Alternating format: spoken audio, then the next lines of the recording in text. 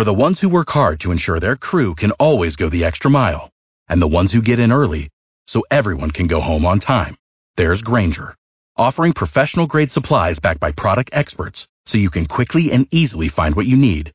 Plus, you can count on access to a committed team ready to go the extra mile for you. Call, click Grainger.com, or just stop by. Grainger, for the ones who get it done. This is Action Sports Jax on ESPN 690 and ESPN690.com. All right, I gave everybody a homework assignment. I hope you got it. It's back in the school days. It's like, you know what I never understood is people failing? Because if you did your homework alone, you were going to pass.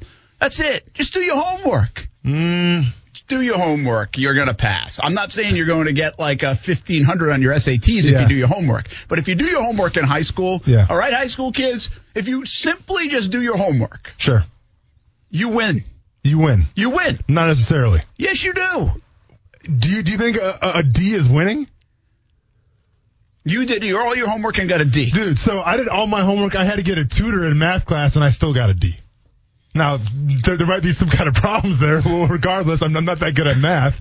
But, yeah, man, like, you're math keeping is a Steph big in struggle. business. She's tutoring now. Is she teaching math? Oh, yeah. Where was she when I was in high school? I could have used her. I have no idea where she was. Struggling, man. So, like, to me, like, and I think it was the fact that I could have, probably applied myself a little more. But I was just thinking, like, why do I need to know? Like, it was always me kind of, like, asking, why do I have to know this stuff? Yeah. So, like, I didn't really apply myself. That's not a good attitude 100%. to have. No, I had a crappy attitude. Because it's true. Like, Ty has a little bit of that. He's like, when am I ever going to use this? There we go. Like, doesn't matter. I see you, Ty. It doesn't matter. I see you, Ty. Yeah. You're also not going to run up 15 hills and ever have to use that when you're on the baseball team. Yeah. But you still run up 15 hills, and you probably don't ask why. Yeah. Well, you probably do. Yeah. But it's part of it. Ty, I'll let you know right now, man, if you're listening, I have never in my 32 years of life since high school used A squared plus B squared, B squared equals C squared. Isn't that Pythagorean theorem or whatever, right? Pythagorean. Whatever. Close enough. Never used it once. Okie dokie. Never used it once. We're going to talk Jaguars. Let's do it. Before Steph hears this. Uh-oh. Sorry. Because I'll be doing damn math problems tonight if Steph starts hearing about this. Sorry about that. I didn't mind math, but do your homework. So anyway, did you do your homework? And coming up in a little bit, the homework assignment was the all-decade team of draft picks the Jaguars could have had and passed up on. And so the idea there is, say, go back to 2010. Tyson Alualu gets picked 10th overall, even though they traded up. So I think this is the one catch one, because you can't really say J.J. Watt, even though Watt gets picked 11th. Mm-hmm. Or you could, but they probably wouldn't trade up for Watt. They traded up in that respect because it was the quarterback in Blaine Gabbert. So I believe they would have picked 16th. And so I counted everybody past 16. If you want to include Watt there, that's fine. But I think it's a bit of a technicality. Okay. Anyway, 10th they took Tyson Alualu. Who should they have picked instead, or could they have picked instead behind Tyson Alualu? Mm-hmm. And that's what we do for 2010 all the way to 2019. And what's the all-decade team that could have been here in Jacksonville? Mm-hmm. Very interesting. It was kind of fun to do, wasn't it? And spoiler alert, by the way, my team right now, we're talking dynasty. Dynasty? Okay? We're talking New England Patriots and then some. Really? That's all we're saying. Yeah. Now, that's interesting. Yeah. And what else is interesting is the domino effect of what happens in this kind of experiment, right? Because if you take somebody in 10, 11, 12, well, then you might not take that position. Yep. Maybe 13, 14, 15, or and vice don't versa. worry. I also took into account the free agent signings as well, who the Jaguars brought in that year. Oh, you did that too? That affected. Well, that's what we call homework, man. That is extra credit. Extra credit? A+, baby? No. That's just bumping the D to a C. Okay. Let's see. I'll take it. That's it. C's get degrees. All right. That'll be interesting, too. And, of course, that would really have changed around the free agency, you know, whoever they're drafting. But what I do think, I found two very interesting things. One about the QB position and one about the tight end position. And we'll get to it a little bit later on. But I almost spun off by doing this homework and saying, that's interesting. Sure. About two different things. Okay. So we'll get to it, but that's coming up. Gardner Minshew back in front of a microphone. He's the guy in Jacksonville. And really interesting to hear, I think it was Matt Hasselbeck on ESPN, whether it was late last night or early this morning. I saw it floating around Twitter at some time. And he kind of said, hold the phone on Gardner Minshew. Yeah. And it kind of goes back to the conversation we started to have a little bit yesterday, and then we got onto the who's the worst signing, Bortles or Foles, and we can continue that if you want to jump in on Star 690, because that was an interesting topic. We had a lot going on yesterday. I'm going to try not to drive this show into the rails like I did yesterday. But anyway. I think you were fine, man. I think you're being way too hard on yourself, to tell you the truth. But anyway, Gardner Minshew as the guy. Sure. Gardner Minshew's the guy for 4 weeks. Can Gardner Minshew be the guy for 4 years? That's kind of what I'm looking at this like. I'm not even, you can hold the phone on 12 years and 15 years and being the guy that leads you to 6 Super Bowls. Let's take care of business here in the interim and say the next few years, can you envision Gardner Minshew being the guy? Well, Matt Hasselbeck was pretty clear. Tim Hasselbeck. I'm sorry, I said. Yeah. Yeah, Tim. Tim, correct. One of you damn Hasselbecks. Yeah, I know. Is one of them still married to the Survivor? Remember the girl that was on Survivor? Are they still married? You're asking the wrong guy, though. Oh, you don't know? No idea. Coos? I haven't watched Don't Survivor you talk since I about was this in stuff like on 5th grade. WAPE at night? Survivor. Non-Survivor. Talking about Survivor and No, Amazing it was, Race? yeah, one of them was married to the girl on Survivor, like the early years, like really early. I don't know if she won or she was one of the top. Yeah, one of them was married to that. Wasn't one of them Elizabeth Hasselbeck? Are they still married? She was on The View, wasn't she? Don't ask me why I know that. She went from Survivor to The View, and you've got issues. I know. No, the only reason I remember I that think was so. because still married? SNL used to make That's fun what of it it. says. I think so. Saturday Night Live used to make fun of that. That's why I remember Okay. that. Okay, So, yeah, that's a good recovery. So Tim, thank you. So Tim is married to the girl from Survivor and The View. And they have 3 children. Okay. She was born May 28th, 19...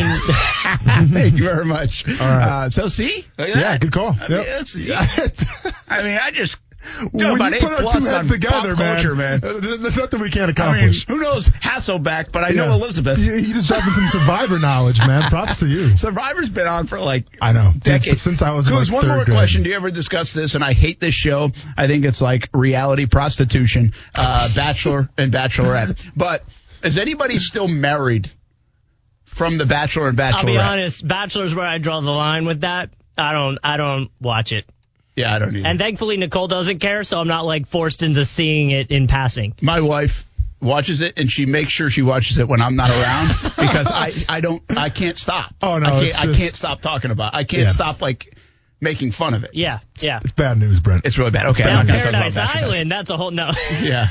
Well, are you a Big Brother guy? Like Stuart's a Big Brother I love guy. Big Brother. You do. Hey, not to sound weird. What is up with you millennials? Hey, So, I mean- I've auditioned for Big Brother 4 years in a row and gotten callbacks a few times. Ooh, callbacks. Now listen, Callbacks. Hey, If Coos goes on, you're Big watching Brother, it. That See, would be awesome. Here's the thing with Big Brother real quick, though. I don't understand it because usually they're not celebrities, right? They're just random people. Yeah, it's So a become celebrities. So you just a- watch random people living in a house. it's a big social experiment. They're all competing for. It's essentially You can do Survivor in that a house. Just go in any neighborhood and just peek in the windows for a couple hours a Yeah, pop but and that see what gets you happens. arrested. But it's the same principle. That's weird to me. yeah. Well, it's Yeah, weird. Thankfully, you clarified that's weird to you, and you don't do that on No, a I weekly don't do basis. that, man. I have way too much time on my hand. By No. the way, that's why we're on Twitch. Yeah, exactly. With the show. 24 hours we a don't day. think That'd there's be many cool. sports fans there, but they might just want to watch what Check the heck us we're out, doing. man. Yeah, for sure. What you're eating every day. Yes.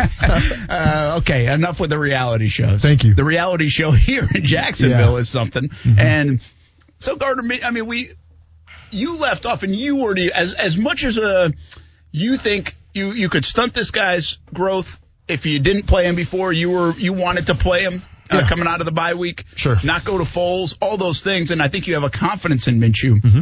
I just think it's what level of confidence, and are you riding and dying for the next few years as an organization?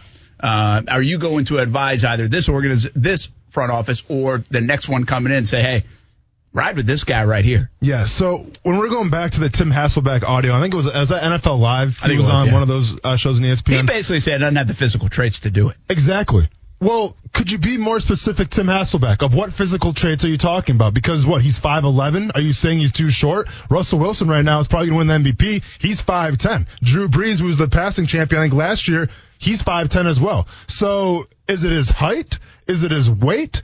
Kyler Murray, everyone's saying, well, he's going to be too small. He's not going to work in the NFL. And all things considered, Brent, I think he's doing an okay job for a rookie in Kyler Murray. So when Matt Hasselbeck comes out and says, I'm sorry, Tim Hasselbeck, I did it myself. When Tim Hasselbeck comes out and says, well, he doesn't have the physical tools, can we be a little more specific of what exactly you're talking about? Because it's such a bad way of thinking, Brent. It's putting guys in a box. Lamar Jackson, when he was coming out, for the draft, they put him in a box saying he's too skinny. He's not polished enough to be an NFL quarterback. They should put him at wide receiver. Well, Lamar Jackson's in the running for being MVP too now. So we have to be careful how we put these guys in box. I'm not just saying it's the quarterback position. Even when I was coming out in the draft back in 2010, I was put in a box because when I came out of college, I was about 255 pounds. And at the time, most teams played a 4-3 defense. The 3-4 was just kind of coming up a little bit. To be a 4-3 defensive end, you had to weigh about 265. If you weighed 250, there was no spot for you because you're too small, supposedly, right?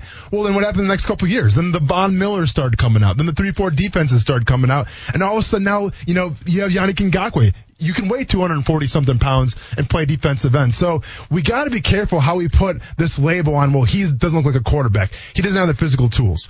Now, if you want to argue and say maybe the sample size isn't big enough and maybe we don't know what to do because we've seen the good and bad from Gardner Minshew, I can come along with you on that.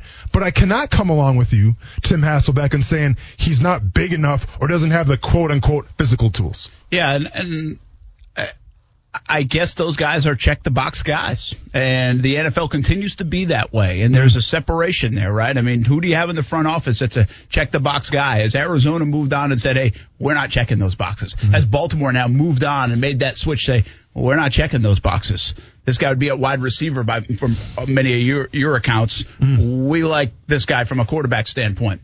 Did Seattle do that with Russell Wilson? Did they get a little lucky too? Yes, because they had Matt Flynn and they drafted Wilson and they passed him a couple times. They weren't that keen on Russell Wilson. They got a little lucky there. Sure. So I get your point on that, and I think the NFL has changed, but only when forced to change because the guy proved it. You still have to prove it.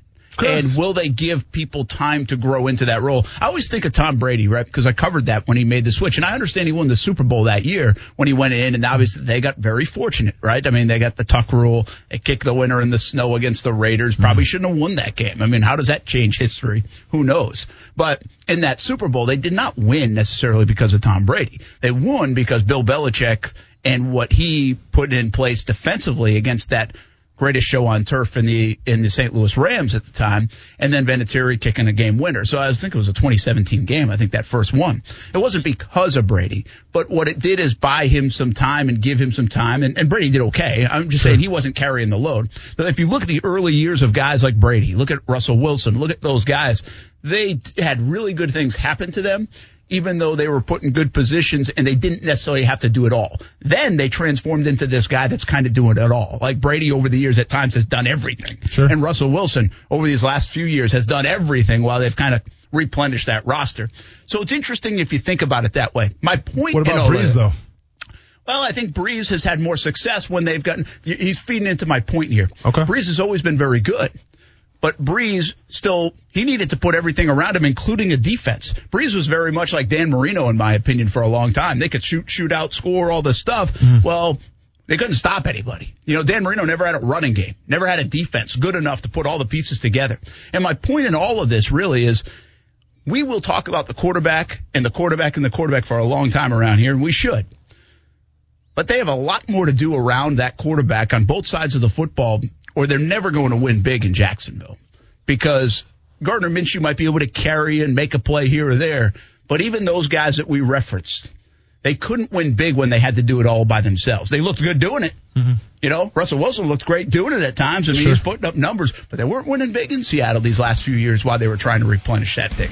He did his best when actually he was probably a lesser quarterback, but they had more around him, Yeah. So it's not just about it. And that's, I think, what they were trying to say a little bit about Nick Foles these last couple of weeks. That wasn't just Nick Foles' problem. But what I'm trying to do is say it's not just Gardner Minshew going forward. Screw the physical traits. It's more about what you have physically on the rest of that roster that will decide if Gardner Minshew can be and will be a successful quarterback here in Jacksonville. Absolutely. I guess that's my frustration with Tim Hasselbeck's comments is the fact that, what does that mean? Be more specific then. Because I can sit here and nitpick, well, when Tom Brady came out, he didn't have the physical traits. Did you watch him run the combine? Yeah. Ridiculous. Absolutely. Yeah, the guys prove people wrong all the time in that regard. Exactly. You know, we just gave you a handful of people, and there's more. Yeah. When we come back, Ron Rivera in Jacksonville. I don't like it. Austin kind of did. If that were to materialize, I don't want to get too far ahead of ourselves, but it was a conversation point. Elaborate a little bit more on that. What else is happening at Jags headquarters today? It's next on ESPN 690. Learning how he operates, how to, make sure we're not getting in the perfect play, but really getting out of bad plays and some of the stuff like that. And just always, anytime I get to see how he leads is a good thing. So I'm very appreciative for him and, how he's taught me so much. How tough of a situation is this for Gardner Minshew? I've said this a long, long time. That dynamic in the quarterback room to me is very interesting.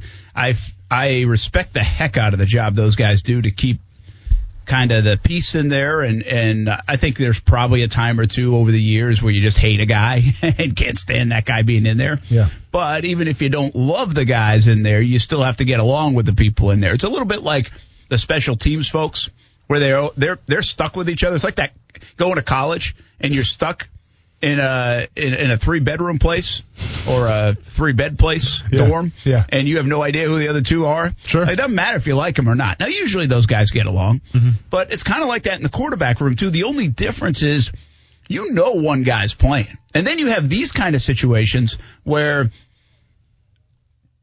frustration is at a high. Gardner Minshew said, hey, look what I did.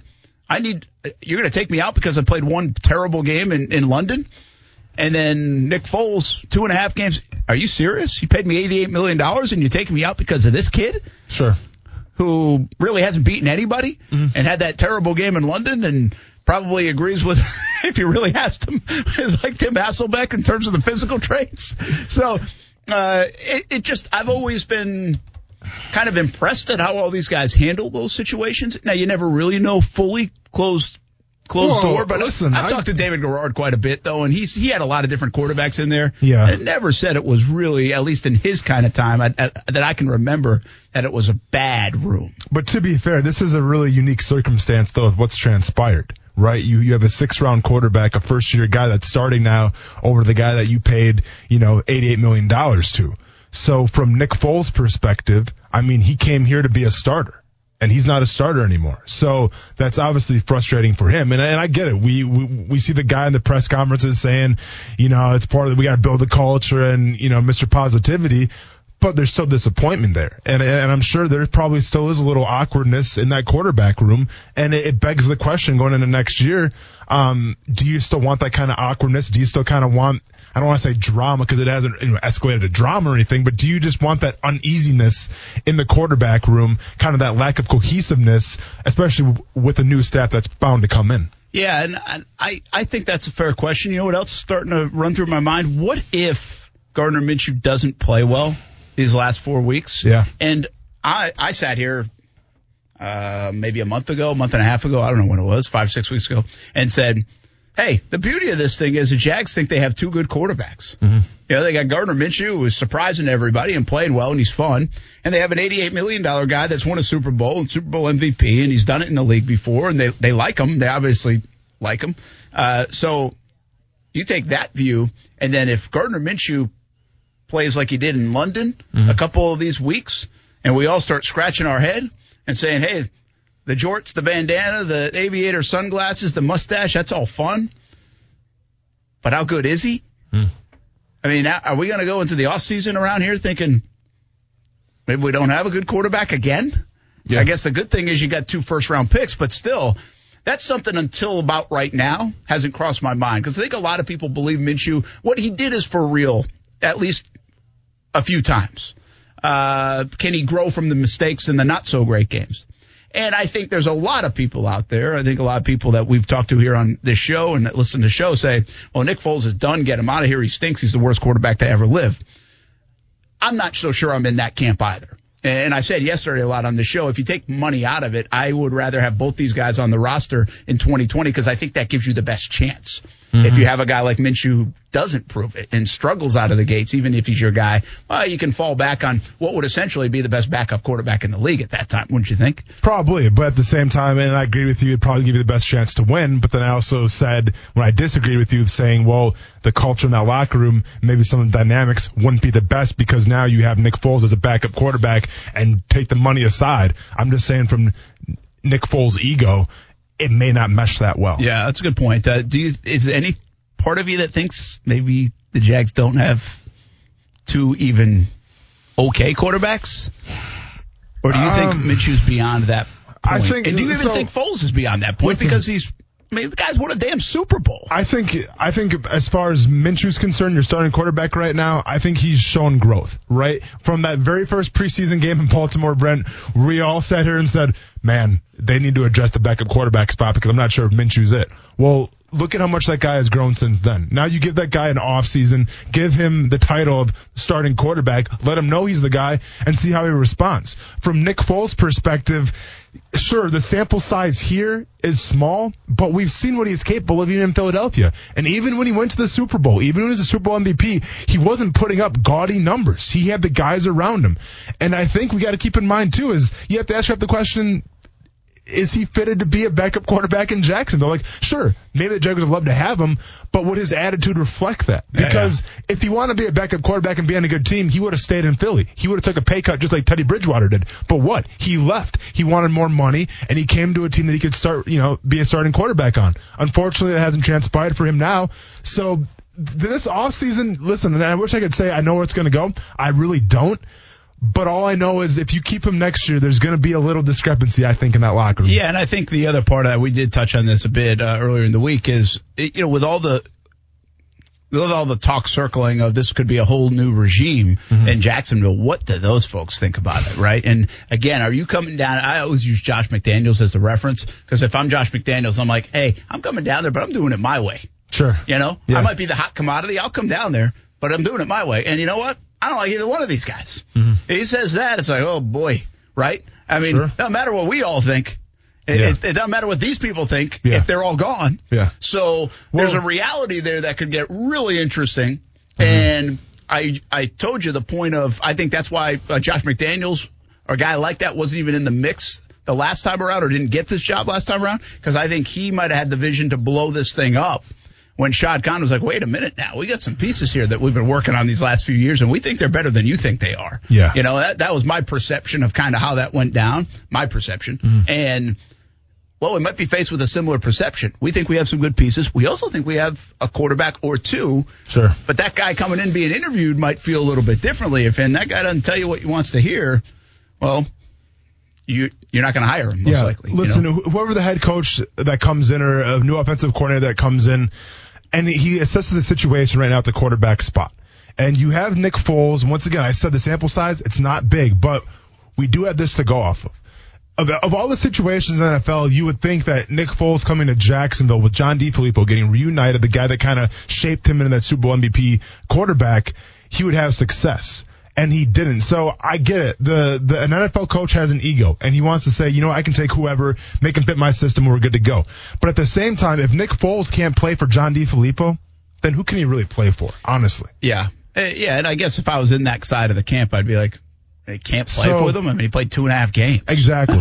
So then what I'm saying from the ego perspective, from the coach wanting to, mold somebody, that's where the younger guy comes in. They see Gardner Minshew. Sure, maybe he's, below 6'3". He's not the typical, prototypical, big height quarterback, but there's something about him. And something that you can win with him. He's won before in the past as a rookie. And I think a coach that can come in and say, you know what, we can work with this and we can mold him, I think that's a benefit, and obviously that's going to be a positive for the camp of Gardner Minshew over the negative of being the old vet with Nick Foles. It's hypothetical day here on Action Sports Jacks on ESPN 690 because we're going to go through that draft, that homework assignment in just a little bit. But also, hypothetically, what's a better job if you're a guy, if it becomes available? I think I'll be a little careful to get so far ahead of it. But if it tracks this way, and with guys out there, like a guy like Ron Rivera out there, and now there's some rumblings about the Giants job or the Jags job or whatever. Like, what would be a better one? right now. And Jags or Giants, don't answer that. Answer it on the other side. We'll take a timeout. Coos. Action Sports Jax on ESPN 690 rolls on after Coos stops talking. We'll be right back. Ron Rivera conversation next. It's your resume that's out there. You know, you're all professionals, and you've got to go out there and play, well. I mean, my job is to win football games. Obviously, I'm extremely disappointed in the job that I've done. Extremely disappointed to let down the fans, like I said before, the sponsors, ownership, the rest of the building. But, the players have been fighting, focused, practicing well. We just got to figure out a way to win games and get a good taste back in your mouth. Yeah, and that's kind of what you root for right now with this Jacksonville Jaguars team. And I root for it just for the players and the coaches and those, because it's got to be hell. I mean, I know on the outside it's terrible. Mm-hmm. So it's really got to be. And when you know it's over and there's really nothing to play for, and like from Doug Marone's, I always say Doug Marone is very realistic. He knows how the NFL works. I think in private conversations, he knows he's probably screwed here in Jacksonville. I mean, he's not a dummy, no, right? He understands what's going on. And so, unless something radically changes in the next month, mm-hmm. And something to really sway everybody, including Shad Khan and everybody else. Listen, that's just the temperature of it right now. And I kind of hate saying nothing's happened. Nobody really knows, but it's like the report was on NFL Network. We all could have done that. We all could have got up on NFL Network or ESPN or whatever and said there's a good chance or it's likely that the Jags will move on from Doug Marone. No way, really. Like, yeah, we get it. And I think he gets it. And I think they all get it. And I think they understand what it is. They know the business of the NFL. So I think from that standpoint, it's really hard to just kind of recover mentally and get in that space that you need to get into to perform on Sundays at the highest level. I mean, what are you playing for is other than the eye in the sky, other than these auditions. We said it a little bit yesterday. It's like, hey, I think you could argue they're playing for much, much more now because some of these guys are playing for their future in terms of on the field because that next regime potentially could be looking at them. Clean house. So there's a lot on the line from an individual standpoint. Mm-hmm. But how does that factor into playing as a team on Sunday to win a football game? Because the farthest thing really from their mind is, hey, let's really get one more W and go to 5-8. Yeah. It all feels the same at this point. Yeah. But for that Sunday afternoon, that Sunday evening, 7 o'clock on this Sunday after the Chargers game, if they win the game, it's kind of worth it to feel good and smile a little bit on a Sunday night because it's been a month. No, absolutely. And listen, you broke it down fantastic where this is an important last quarter for a lot of guys in those locker rooms, okay? And they're playing for their jobs. I agree with that. At the same time, though, and to kind of be the devil's advocate here, I mean, the Los Angeles Chargers are coming to town. They're 4-8 right now. They're not happy. They shouldn't be 4-8. I get it. They have injuries, and every team's got injuries. The Los Angeles Chargers should not be a 4-8 team. I think you had them going to the Super Bowl. And I think I had Philip Rivers in the MVP contention. We were both way off. Yes, we were. So from that perspective, I get it. You have guys that are playing for their jobs. So, yeah, you may get a little more intensity. You may get a little more, guys really focusing in and locking into the task at hand. But it also comes down to talent, Brent. And if I'm looking at the roster right now for the Chargers, I look at the Jaguars roster, I think the Chargers have more talent. I think they're getting back healthy now. I think their defense is a lot better, obviously. I think their offense is a lot better. So with those things considered, yeah, it's easy to say you have to go out there and win games and maybe guys can rally together and maybe they can. Maybe they can beat the Atlanta Falcons, right? I have a hard time seeing that they're going to beat the Oakland Raiders, especially in Oakland. But maybe they can beat the Falcons. The Chargers, we'll see. But I'm just saying from a top to bottom perspective, I think the Chargers definitely have a better roster right now, and you have to take that into account as well. Yeah, I just think I agree with you, and I think right now the Jags really are going to have a troubling time to beat the Chargers. Mm-hmm. It just depends what kind of frame of mind they are in. Mm-hmm. The only thing worse than losing and being disappointed and miserable is hopping on a flight all the way to the East Coast from San Diego to play the football game. Sure. So that's the only thing that's worse. And at least the Jaguars get to sleep in their own bed. To me, that's what separates this right now. And to me, it's a state of mind. It's like, okay, yeah, I agree with you. The Jags are not better than the Chargers on paper. Mm-hmm. Chargers have lost just about every game by a touchdown or less. Jags have been thumped the last month, like thumped. Not even close, not even in it. So there's really no other way to slice it. But that's where the mental state comes into mind. That's what Doug Marone's trying to keep these guys saying, hey, there's plenty to play for. Let's go have fun with it. It's a Sunday. It's not 5-8 or 4-8 or 4-9. It's a Sunday to play football, the game you guys love, and this tape means something for your futures as well. And so does that get across to the players, right? Does that resonate at all? And more so maybe than what Anthony Lynn's telling the Chargers when he's on that flight and they've got to fly in. So I think at this stage of it, that's what you're talking about. And by the way, we'll talk about the same type of thing potentially, depending on how the Raiders do this week. The Raiders will still have much more to play for, and that will be their last game in Oakland, in the Coliseum. But it might be the same type of thing. Jaguars have to get on a plane and go out west and like, oh my gosh, we got to do this again. Can we just cancel the season right now? Yeah. Well, I mean, and there is that thought. And one right? thing I want to keep in mind How many times too. at 2-14 in the Malarkey era, did it ever cross your mind like, can we please have like some suspension of this season for some odd reason? Yeah. No. Can we strike with the CBA right now? Just get us out of here. I know. No, I'm with you, Ben. Yeah, I thought that many times. I'll be honest. Those plane rides back home and those bus rides, and those were rough at the end. Yeah, they really awful. One thing to keep in mind, though, I don't get too ahead of ourselves here, but that last game, Indianapolis Colts, come to Jacksonville. That's an important game because they always say you're only as good as your last fight or you're only as good as your last game. And I think talking about momentum, and I get it, the coaching staff, maybe the front office, they'll all be cleared out. I get that. But for the guys in that locker room to actually just build on a little momentum, that's going to stick with you. And I'm being serious. When you're going through, spring ball, you're going through OTAs, you're going through, the conditionings and the summer stuff and all that stuff, that last game that you play, it sticks with you. And I think that if they can come out with a win against the Colts, they'll have at least a little momentum going into the next regime coming in here. But once again, that's a couple weeks away. If the Jags show us something on Sunday, I wouldn't be afraid to say maybe they'll go out to Oakland and beat a Raiders team that's really struggling right now. Maybe Atlanta's been awful, and then for 2 weeks they were very good, but they've been awful other than that. Sure. So you can start making the case. What I always say about this time of year, and we've been here so many times with the Jags, is you gotta have to prove it to me, man. I mean, what am I buying right now from the Jags? I mean, how can I buy anything you're selling right now on Sunday afternoons if you're a Jags fan, if you're a Jags believer? I mean, I can't. I'm the ultimate positive guy, and the Jags, I'd like to find a way, but what do I have to hang my head up right now? Minshew? I mean, I guess. Does everybody get that energy? And do they start fast instead of behind? Oh, maybe. Yeah. If you want to sell me on that, you can. But I'm going to tell you, the last time I saw him start a game, it was pretty ugly in London. So here's the thing, too, about the Chargers that's so great to kind of analyze where the Jaguars are at. Brent, what would you say has been the biggest disappointment this year for the Jacksonville Jaguars as a whole?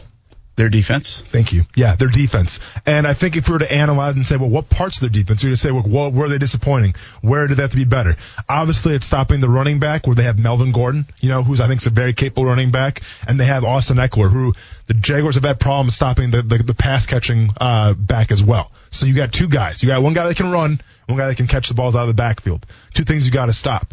And we're going to see if the Jaguars have made any kind of improvement at all. And I say it every week, man. I know. And I say it to nauseum because I was all about it. Like, the Christian McCaffrey lights them up. They come back and they play well. Well, now they usually fix it. Yeah, exactly. That's been the crazy thing is they've tried to fix it. I asked Calais in the locker room on Sunday. I said, I mean, how frustrating is it when you know you're trying to fix stuff during the week and you're swinging and missing? Yeah. I mean, they're obviously trying to go attention to detail on these things of tackling and angles and stopping the run and this kind of. Now, again, their defense was better against Tampa. But it was relative to three disasters. Tampa doesn't run the ball, though. No, they don't. But I'm just saying, in the second half, there were 6 possessions for the Bucs. They gave up a field goal. They had a turnover and nothing else. Because Tampa was running the ball, though.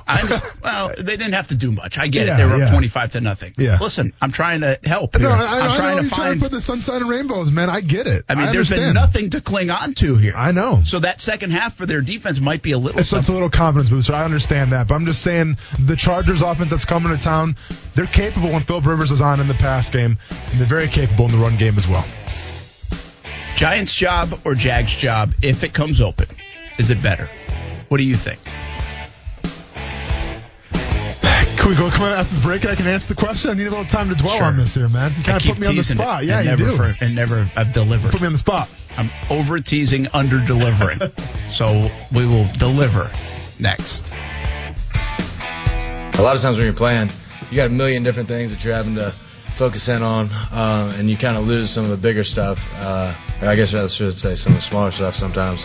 But when you're out of that role, you can kind of step back and see the little details, and it was a really good experience for me. Being able to watch Nick and see how he does it is a great opportunity to learn, and like I said, be able to step back and see it kind of from a different perspective. That's a little quarterback player speak right there. Gardner Minshew today talking about those couple of weeks where he didn't play. But I actually believe it from the quarterback position, especially a young guy. I think it can be very beneficial depending on how you approach it and look at it and see it. Because I think there's no doubt, we had these discussions about Minshew before. He was leaving stuff out there. Or he wasn't willing to take it or take the chances. Mm-hmm. So to sit back after playing 8 games in the NFL and having a taste of it and probably looking on film every week and every day and saying, I did this well, didn't do this well, and then seeing it from the sideline. Again, I'm not saying he wants to see it from the sideline, but I do think it probably had a benefit to it. Now, will that turn into anything? I think those are all subtle things that we probably don't see. Mm-hmm. But I bet it does turn into something. Yeah, there's a lot of people talking about the play on the goal line. Did you see that play on social media where Cole was wide open? Yeah. On the interception. Yeah. Mm-hmm. The thing about it to me is like, okay, but he threw it to Westbrook and Westbrook should have caught it. Correct. So was it the best read? Maybe not because the other guy's wide open. Sure. But how many times the quarterbacks not make the best read and it's still okay? That's the thing. Like, as long as it works out, it doesn't matter if a guy's running wide open. Exactly. But I think there are more of those plays out there for Gardner Minshew that he hasn't seen in his time in the NFL that he probably will learn to see or get more comfortable seeing. And the same thing goes for the offensive line. The only difference between him and Foles when it comes to the offensive line is he can get the heck out of there.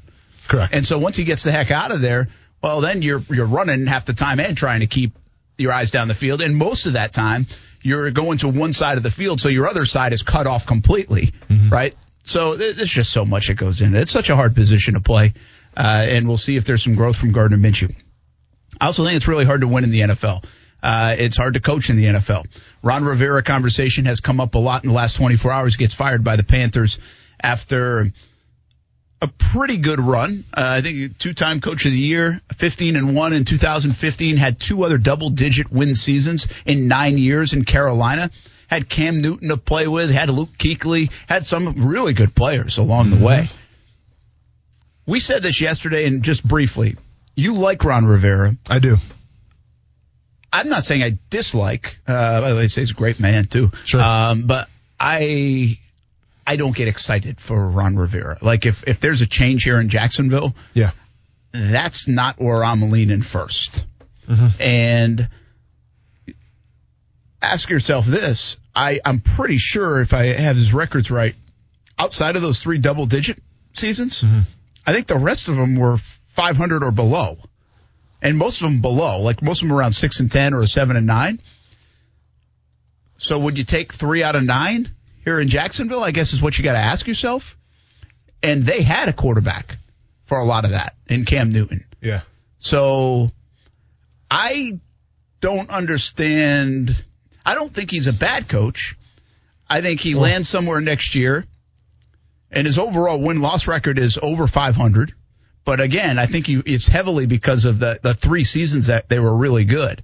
What is he year by year? So year by year, starting 2011, 6-10, 2012, 7-9, 2013, 12-4, 2014, 7-8, 2015, 15-1, 2016, 6-10, 2017, 11-5, 2018, 7-9, and right now they're 5-7. Yeah. So again, not even a 500 record. Sure. In 6 of the years, but 3 of the years very good. And I don't know where. Yeah, around here, would you take that? Probably. Pretty competitive division too.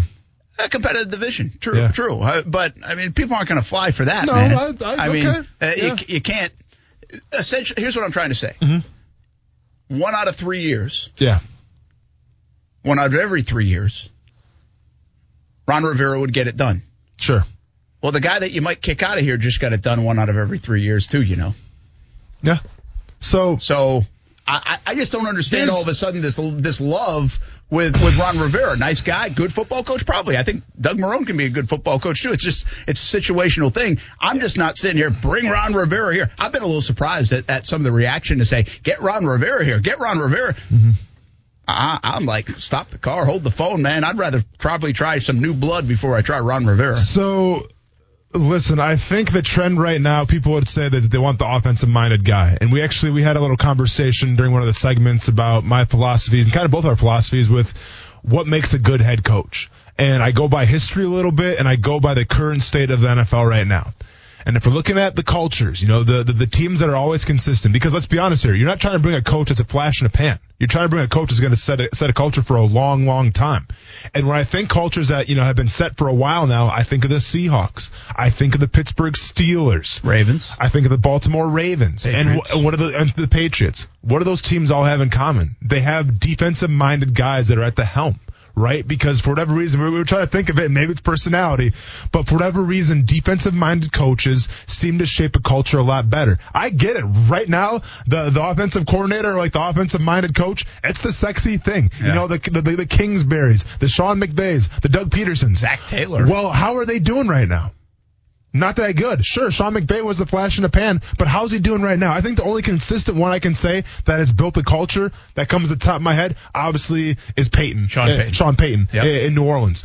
Set aside from that, I'm having a hard time trying to drop some names right now of guys that, Jay Gruden couldn't do it. I mean, is Shanahan about to do it in San Francisco? We'll find out. Yeah. It's a good point. It's a really good point. And you know what I think? The answer, you asked me this in a break. So why is that? Yeah. And I think because offensive guys are arrogant. Yep. And on top of being arrogant usually can equate to, doesn't always, to being a jerk. Yeah. And that gets old quick. There's another guy, too, I'm going to bring up. Sean McDermott from the Buffalo Bills. Now, I get it, man. They haven't won a lot, but they're pretty successful this season. Those are good examples, and he's changing the culture, man. That's a pretty good list of defensive guys from a cultural standpoint. Exactly. And listen, the guy that had the most sustainable success around here recently was Jack. Correct. Yeah. And Del Rio was that. Yeah. So now Gus was defensive guy, and it didn't happen. Didn't work out. Yeah. All right, when we come back, our homework assignment gets unveiled. An A plus, D. What's it going to be next on ESPN 690? Yeah, I think, you look at Phillips' career, I haven't gone against him much, but I've always admired him, from a distance, just the way he goes about it, just the consistency. He's played a long time. He's tough to fool. It's not like you're going to give him something that, maybe he has not seen before. I think he's seen it all. I think he's extremely intelligent. I think he's an unbelievable competitor. And he has guys around him, with, Keenan Allen and Mike Williams and Hunter Henry. He'll spread it around.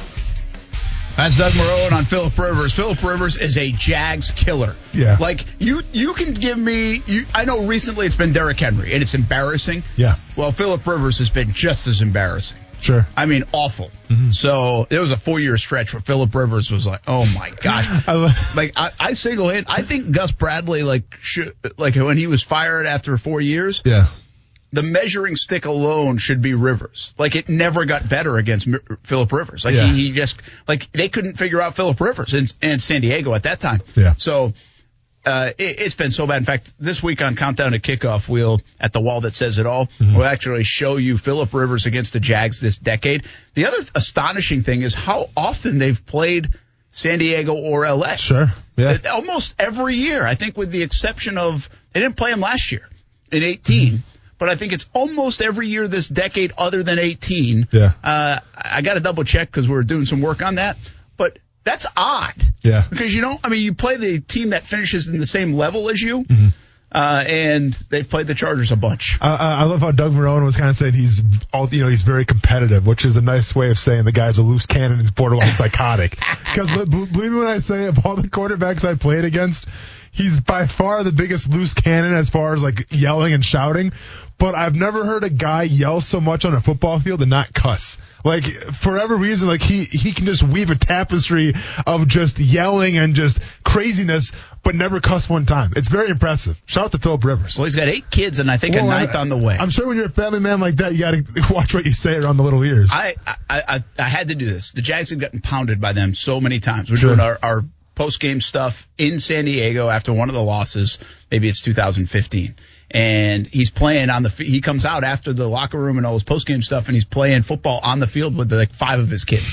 So he's throwing it around, and they're like running around and throwing around. And then I see him kind of go in the tunnel. I'm like, you know what? I got to do this. I got to go up and I'm going to ask him, what is it about this defense that like you love, this scheme? Yeah. Because you just rip it apart. Yeah. And I at least asked the question. I did not get as much in return as I thought. It wasn't like he was going to give away his secrets. Sure. He's like, I mean, he was more like very political about it. Like, we got fortunate a couple of times, and you know, we liked what we saw, and you know, you get used to some of it, but it wasn't anything like, well, this is why I love it. You know, what the hell was he going to tell Brent Martineau from Jacksonville that for? I'd never met him before. Sure. But I was like, I've got to go ask this guy. Yeah, and what is it? I was like, why do you love this defense? Because I'm telling you, you go back to 13, 14, 15 in that neighborhood, and Phillip Rivers' best games came against the Jags. They had to have. Like, I don't know if you could have played any better against anybody else.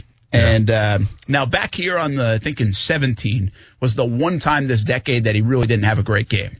And the Jags ended up winning that. Remember, everybody was trying to give that game away. Blake Bortles tried to give it away a couple times. Jags ended up winning in overtime. They got lucky that they won in overtime. We'll see what happens Sunday.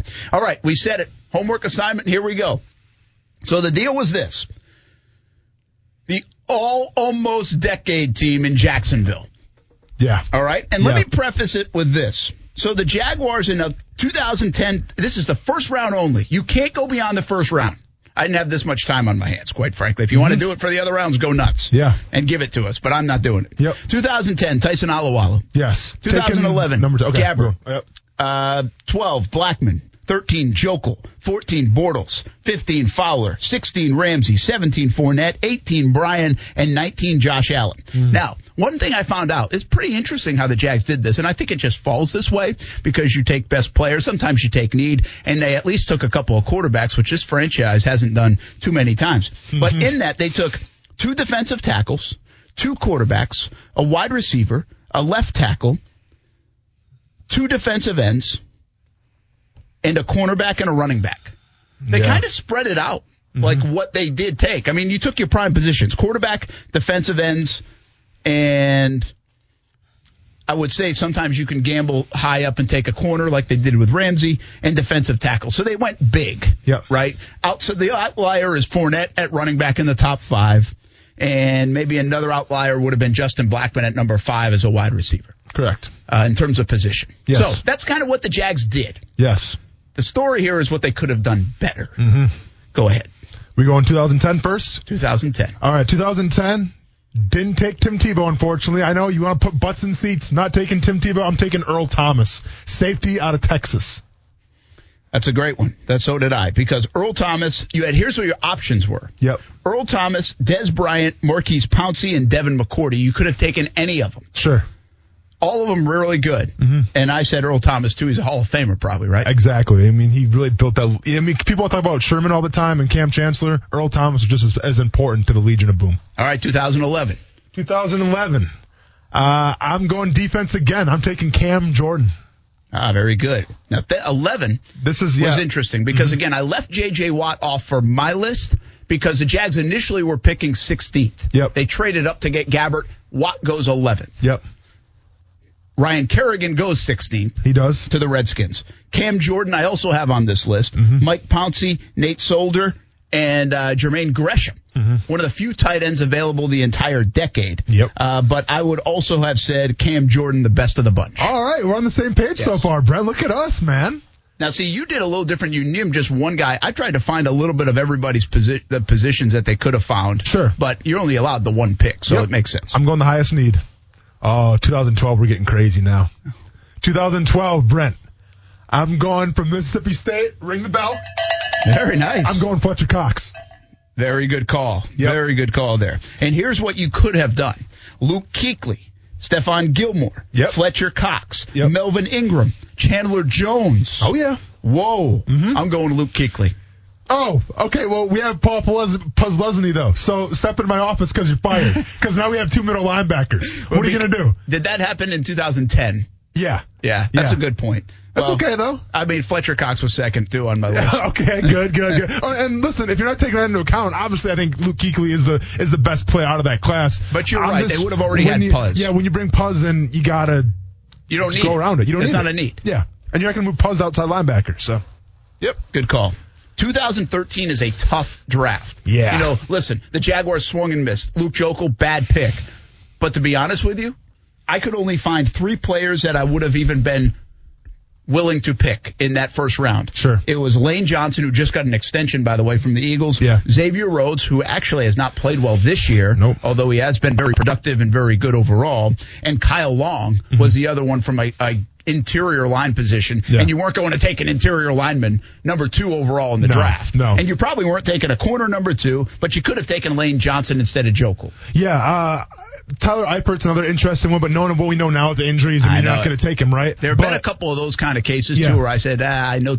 Yeah, I don't like how that shook out. If it's me, I think the only choice here is Lane Johnson. The guy just got a new contract. I think he's the highest paid right tackle right now in the NFL for good reason. I think he went 4th that year to the Eagles, if I'm not mistaken. Yeah, so I have back-to-back Eagles right now. I took Fletcher Cox, and now I got Lane Johnson. Well, here's the deal. They drafted better than we did, and they ended up in the Super Bowl. That's what happens, right? Blake Bortles, Khalil. Now, this is the best one. Mm-hmm. You want to know how many guys you could get in 2014? Khalil Mack, who, by the way, Gus Bradley really wanted. Mike Evans, Aaron Donald, Zach Martin, Dee Ford, Anthony Barr, Eric Ebron. Zach Martin I wrote twice. C.J. Mosley. Yep. Wow. Yeah. 2014, you could argue was the biggest swing and miss because Blake Bortles was the pick. Yep. And you could have had one of those guys. And Blake Bortles, a lot of people will argue, set your franchise back because you stuck with him for 5 years, put you in this dead money situation this year. Now, I give you one caveat on Blake Bortles, and I know you negative folks out there, you people, will always say what it looks like now. Yeah. But I always remind everybody that doesn't like the picks of the Bortles and the Fowlers and the Fournettes, well, that's fine. But eliminate 2017 from your memory banks. Like, that wasn't any fun. Mm-hmm. Because those guys helped get you there to the AFC Championship game, a place that only had been twice in this franchise's history. Mm-hmm. I'm not willing. Listen, I've been here 12 years, and that was the only time I've been to the AFC Championship game. And the only time they've even had a winning record in my time here. And the only time it's been fun around here around this time of year. So I value 2017 quite a bit. Yep.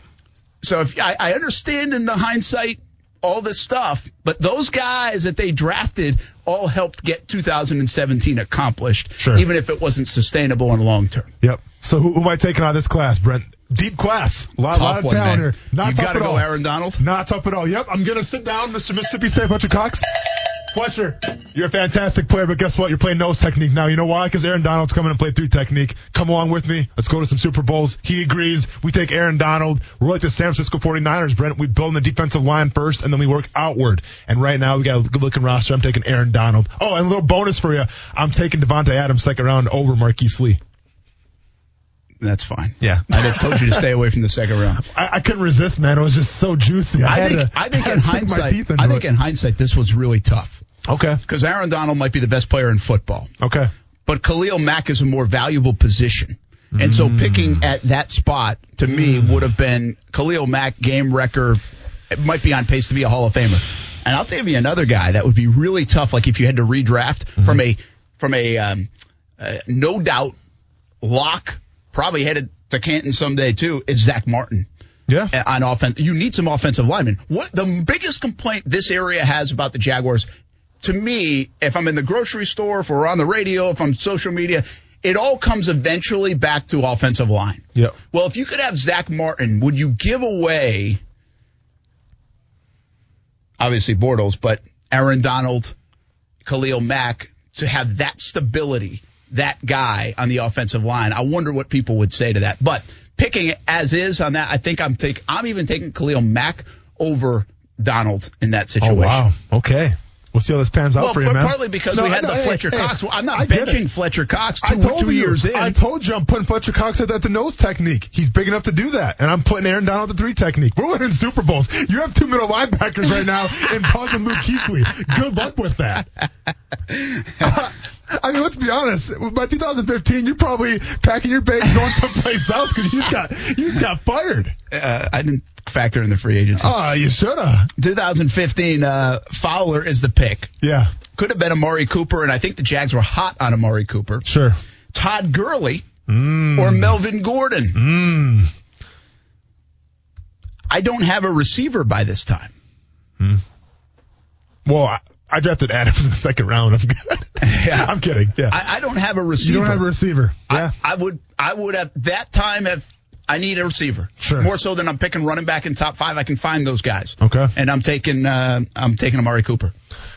I'm taking a receiver out of the backfield. I'm taking Todd Gurley. Very good.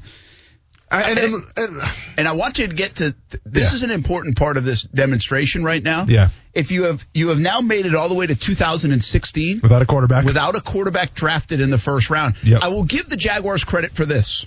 They tried, and you need to try. They tried with 2. 2 picks in the top 10 in a 5-6 year span. I'm not rewarding you for trying, but you need to try. And this is an organization that, if you go back through its history prior to 2010, really hadn't drafted many quarterbacks, especially early. Yeah. So I think at least they rolled the dice on the QBs. I never gave Gene Smith and that regime much lip for going up and getting Gabbert. Because in my opinion, it's like, okay, we really want that guy. That's our guy, and I believe in it, and I'm convicted in it, and I'm trading up and going to get him. And if you really look back, they didn't even give up too much, Correct. if I remember correctly, in that pick. Now, again, they're wrong. I mean, so your evaluations are wrong. Yeah. But I'm saying if you put yourself in that moment to go get a franchise quarterback and say, I got to trade up 6 spots, hell yeah, I'm doing it. I like the conviction to go do it. Obviously, it didn't pan out. And, of course, they got unlucky with Blackman in 2012. I believe he would have been a franchise guy.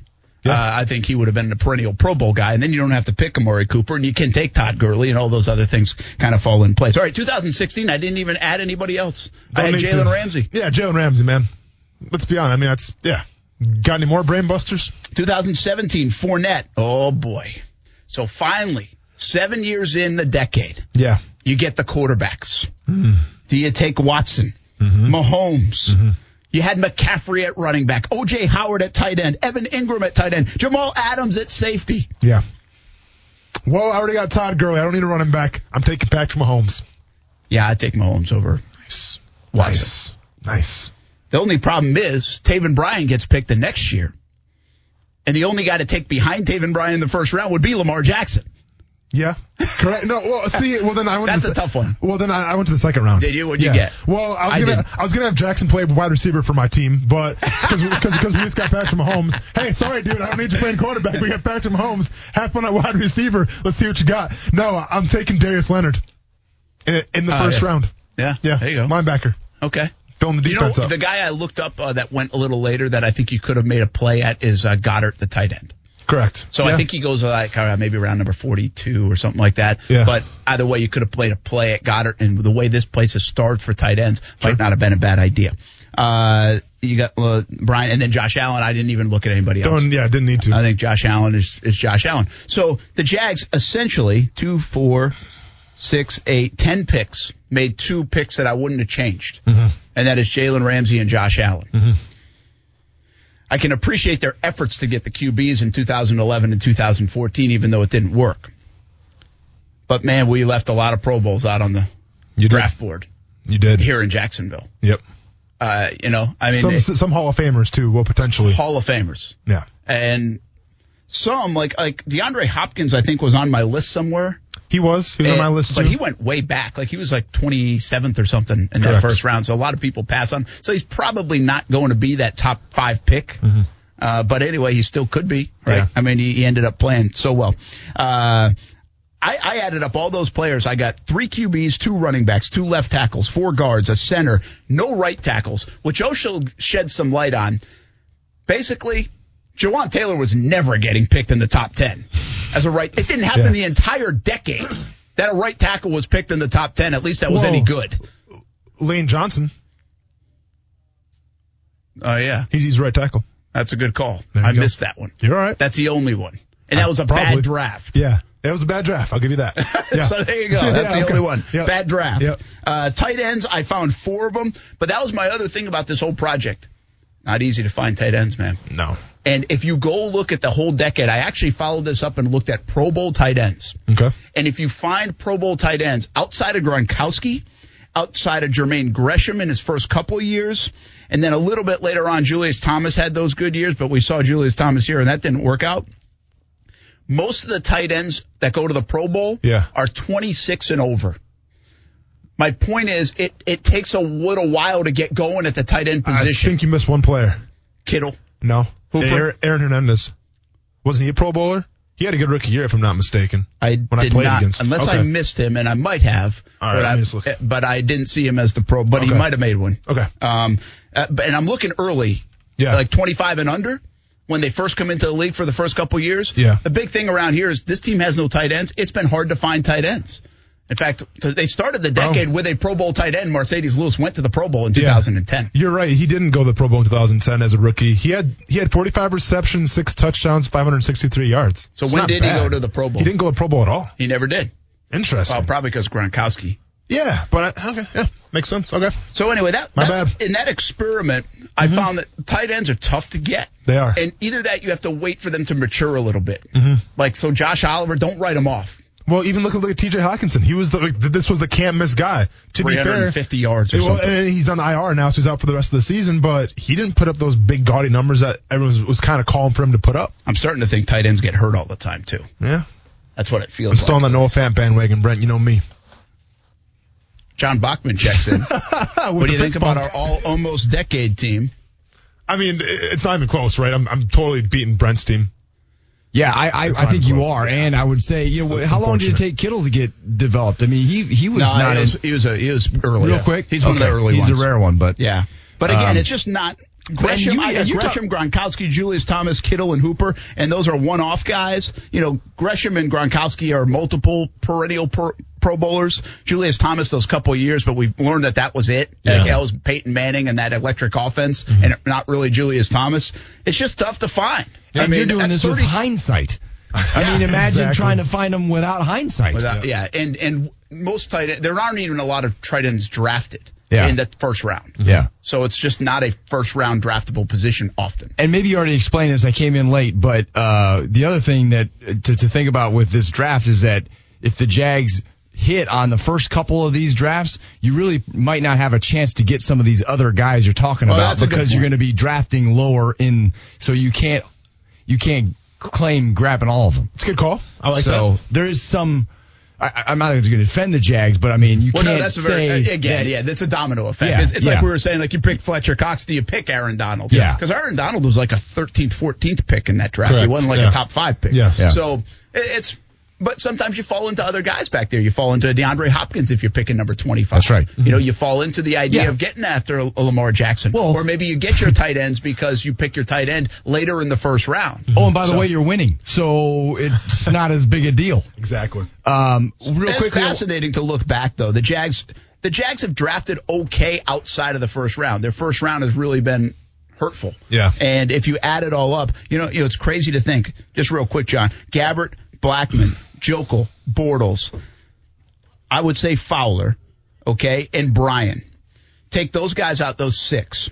That leaves you with Alualu, who's had a very productive career. In fact, if you rank the draft picks in terms of productivity in the career, I think Alualu, who was much maligned around here because of the Tebow year and who the heck is Tyson Alualu, will end up with probably a top 5 ranking out of all these draft picks, probably a top 4 guy in terms of production. Still shouldn't have been a 10th overall pick, but that's what we're looking at. And I think you are looking at a guy who Fournette has resurrected his career. Ramsey's going to be a perennial Pro Bowler over the course of his career. He's already made 2 of them. I think Josh Allen is on his way. And so you ended up in that position where you're picking top 10 quite a bit. And I think you can even take Taven Bryan out of this because where you selected, that's hit or miss in terms of making Pro Bowls. But you take top 10 pick this entire decade, and really the only 2 players that you'll find going to Pro Bowls are likely Ramsey and Allen and maybe a Fournette. So you were 20% on finding studs. And I wonder what other teams are. And by the way, one of them's not here anymore in Jalen Ramsey. What is the going percentage, though? I mean, I wonder what, and maybe that's your homework for tomorrow, Brent. Find out what the other teams' percentages are. Well, because the I would guess who's picking top 10 all the time. You got to find Cleveland. You got to find. But it doesn't have to be all the time. Go back and see. Get 10. Get a team that's picked 10 top 10 or whatever, and see how their percentage is, because I don't know. Maybe 20% isn't as bad as we think it is. Is all I'm saying. I will say this. And again, I sound like I'm defending the Jag. I mean, it is what it is. But I will say this: 3 out of the last 4 years been pretty good. Yeah. Ramsey, Fournette, and Josh Allen. I'm just bummed that Shad Khan's going to hear this now and offer me a front office job, and I'm not going to be able to do the radio anymore. That is Donald Fletcher Cox? That's interesting, Austin. Tell me more. The interesting thing is here, Austin Lane is playing. Jackson, our wide receiver. Austin Lane is playing with no offensive lineman, no tight end, no running back, no quarterback, no wide receivers. We have Lane Johnson, sir. We have Lane Johnson, sir. What are you talking about? No receivers. Hey, real quick. I took Devontae Adams the second round. Hey, if I could, I want to weigh in on this culture thing, because I was listening to you guys, and I'll tell you a funny story as to why I was listening to you in a minute, because normally I'm downstairs working. I was in my car. I'll tell you why in a second. That's a tease. But I was listening, and I thought fascinating, because seems like you hit on something there with the culture and being defensive minded. The only thing I'll say is I'll defend Sean McVay, because number one, I know him a little bit, but mostly I know his family, his dad. You know him? Yeah, yeah. His dad was my boss in Atlanta. Dang. So, and it's interesting you say it, because, John ran wind sprints in Atlanta. Yeah. Well, I was going to say, when I had a bad broadcast, they're getting a job. That's what I'm saying. You know Sean McVay. So now you can coach the Jags. Hey, Brett, later, dude. It's been fun, man. It's been fun talking on the radio. I got my Sean McVay connection. I'm out of here, man. I'm Audi 5000, baby. This is what I'll say. Yeah, that's exactly right. Yeah. So what I'm saying, though, is, I know a little bit about him, and I know a lot about his dad, and, of course, his family with the 49ers. There is a culture in that family, I think, that allows, I think Sean's building a culture there. Now, obviously he's not having a real successful year this year, still doing okay. Sure. But I think there's a culture that he can still instill, even if he's not having a great season this year.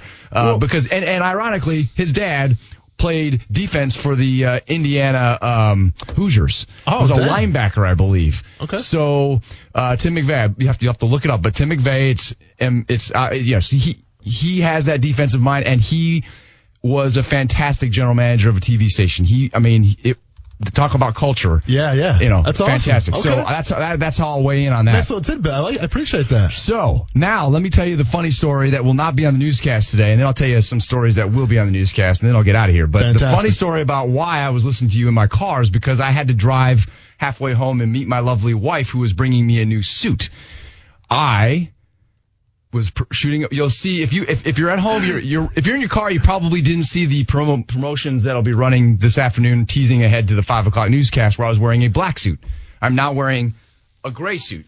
Looking good. Because when we were shooting said promo, I put the scripts down on the floor while I'm doing my lines, and then at the end of it, I bend over to pick up the scripts and hand them back to the folks shooting the promo. Well, I bent over, and I heard the get the rip.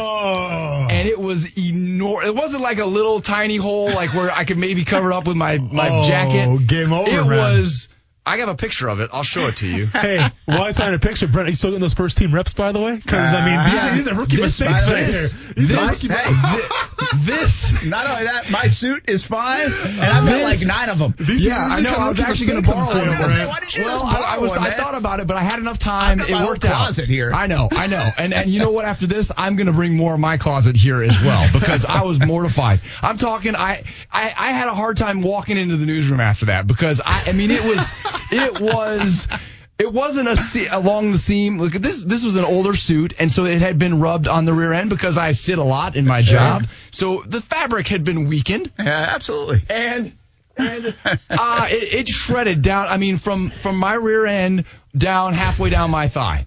You know, my first enormous. My first thought would be, It's like, oh man, I hope I don't have those heart-shaped underoos on today. Yep. My first thought was, thank goodness I was wearing under. No, I'm just kidding. Hey, there we go now. No, but it was mortifying. So that is why I had to parade through the newsroom to get to my truck and then drive down. Man. Yeah, it was horrible. It was horrible. It was horrible. Burris tried to get pictures of it. I don't think he did. So thankfully, The wife saved you. she did. She saved me. So God bless her. I want to give you an update, by the way. I haven't reached out to Ben Wendell at Bartram Trail, but I did reach out to Luke Maribel at Creekside today. Yes. To ask him if he's all for this Creekside versus Bartram Cup. Yeah.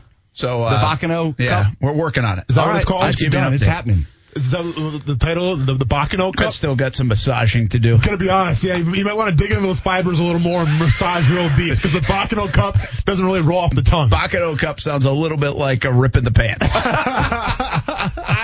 I can tell you, Bartram Trail girls won again last night. Nice. However, their shutout streak was ended. They allowed a goal for the first time this season. Wow, who'd they beat? Gotta change that culture They down, beat play some Nice. defense. Let's go. Nice. Beat Nice 4-1, I believe, was the final.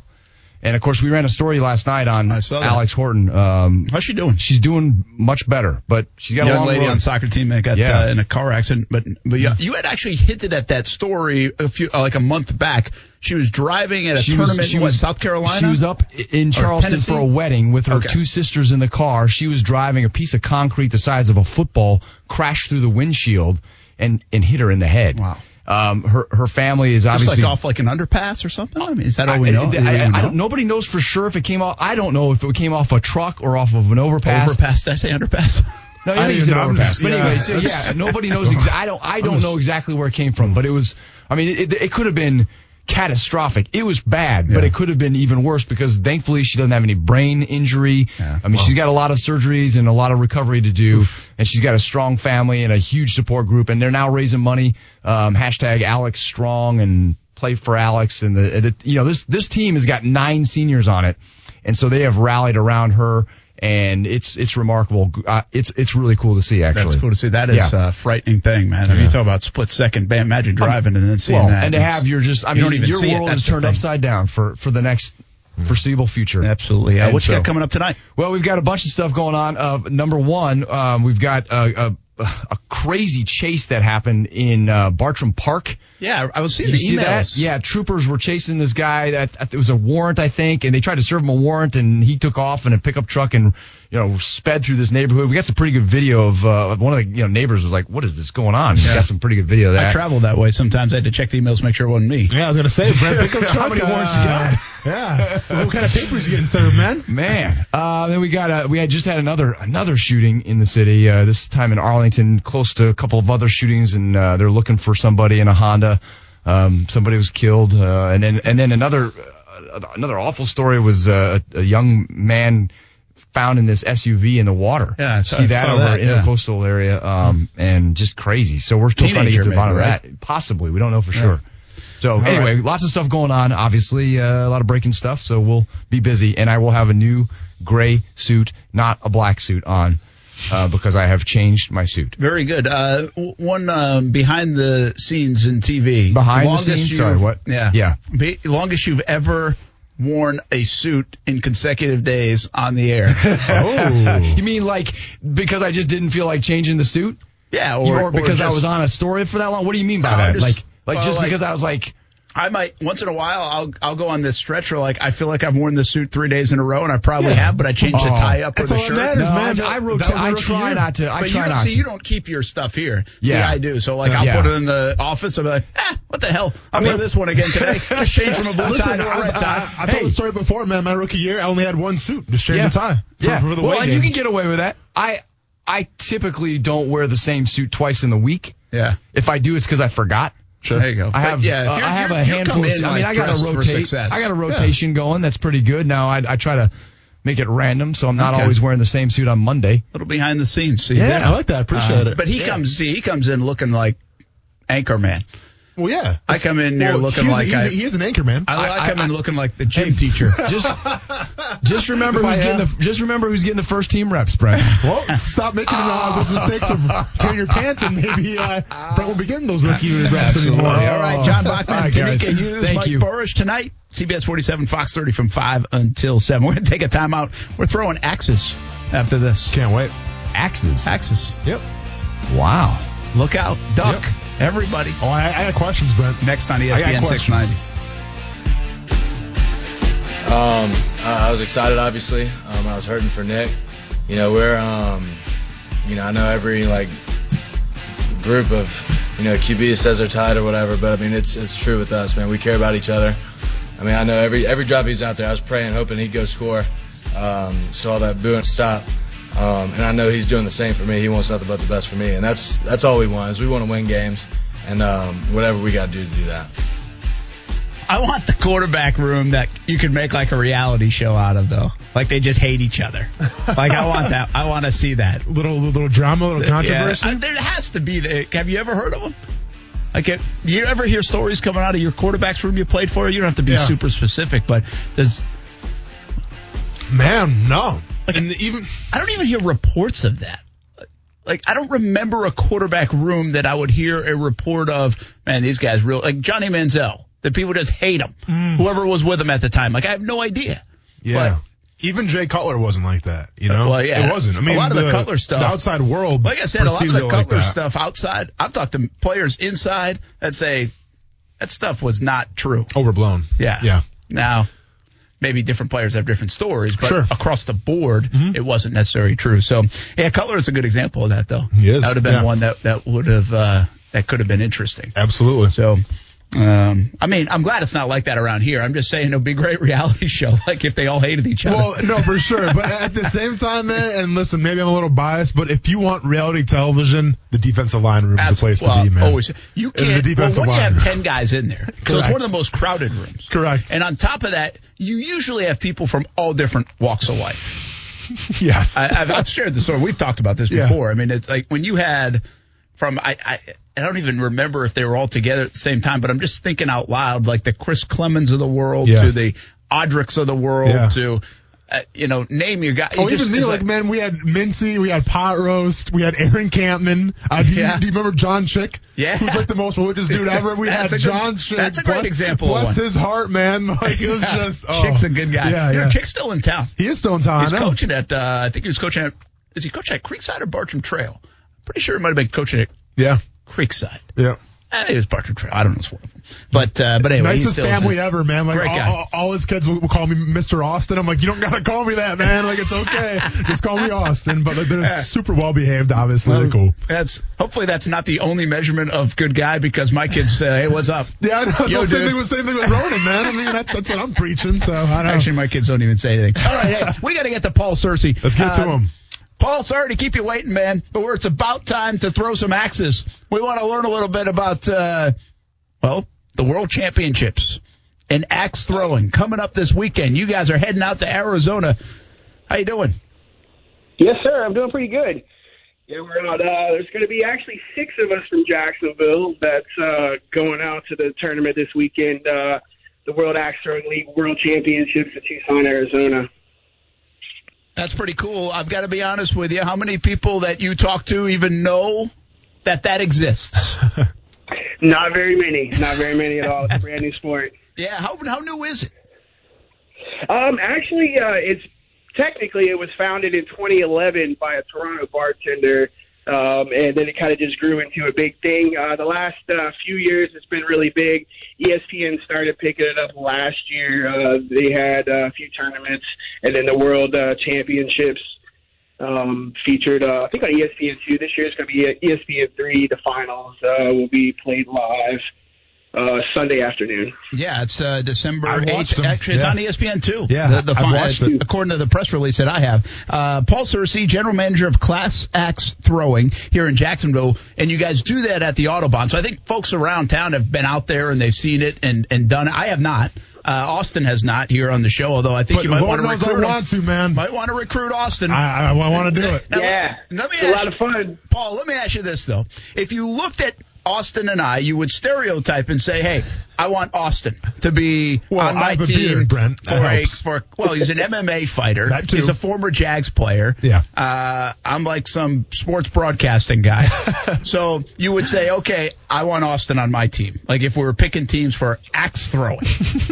But does it translate like that? Like, do you have to be this big tough guy to do well at this sport? or could I sneak in with a little technique and surprise everyone? Oh, no, anybody can sneak in a little technique. All it really takes is a little practice, just like anything.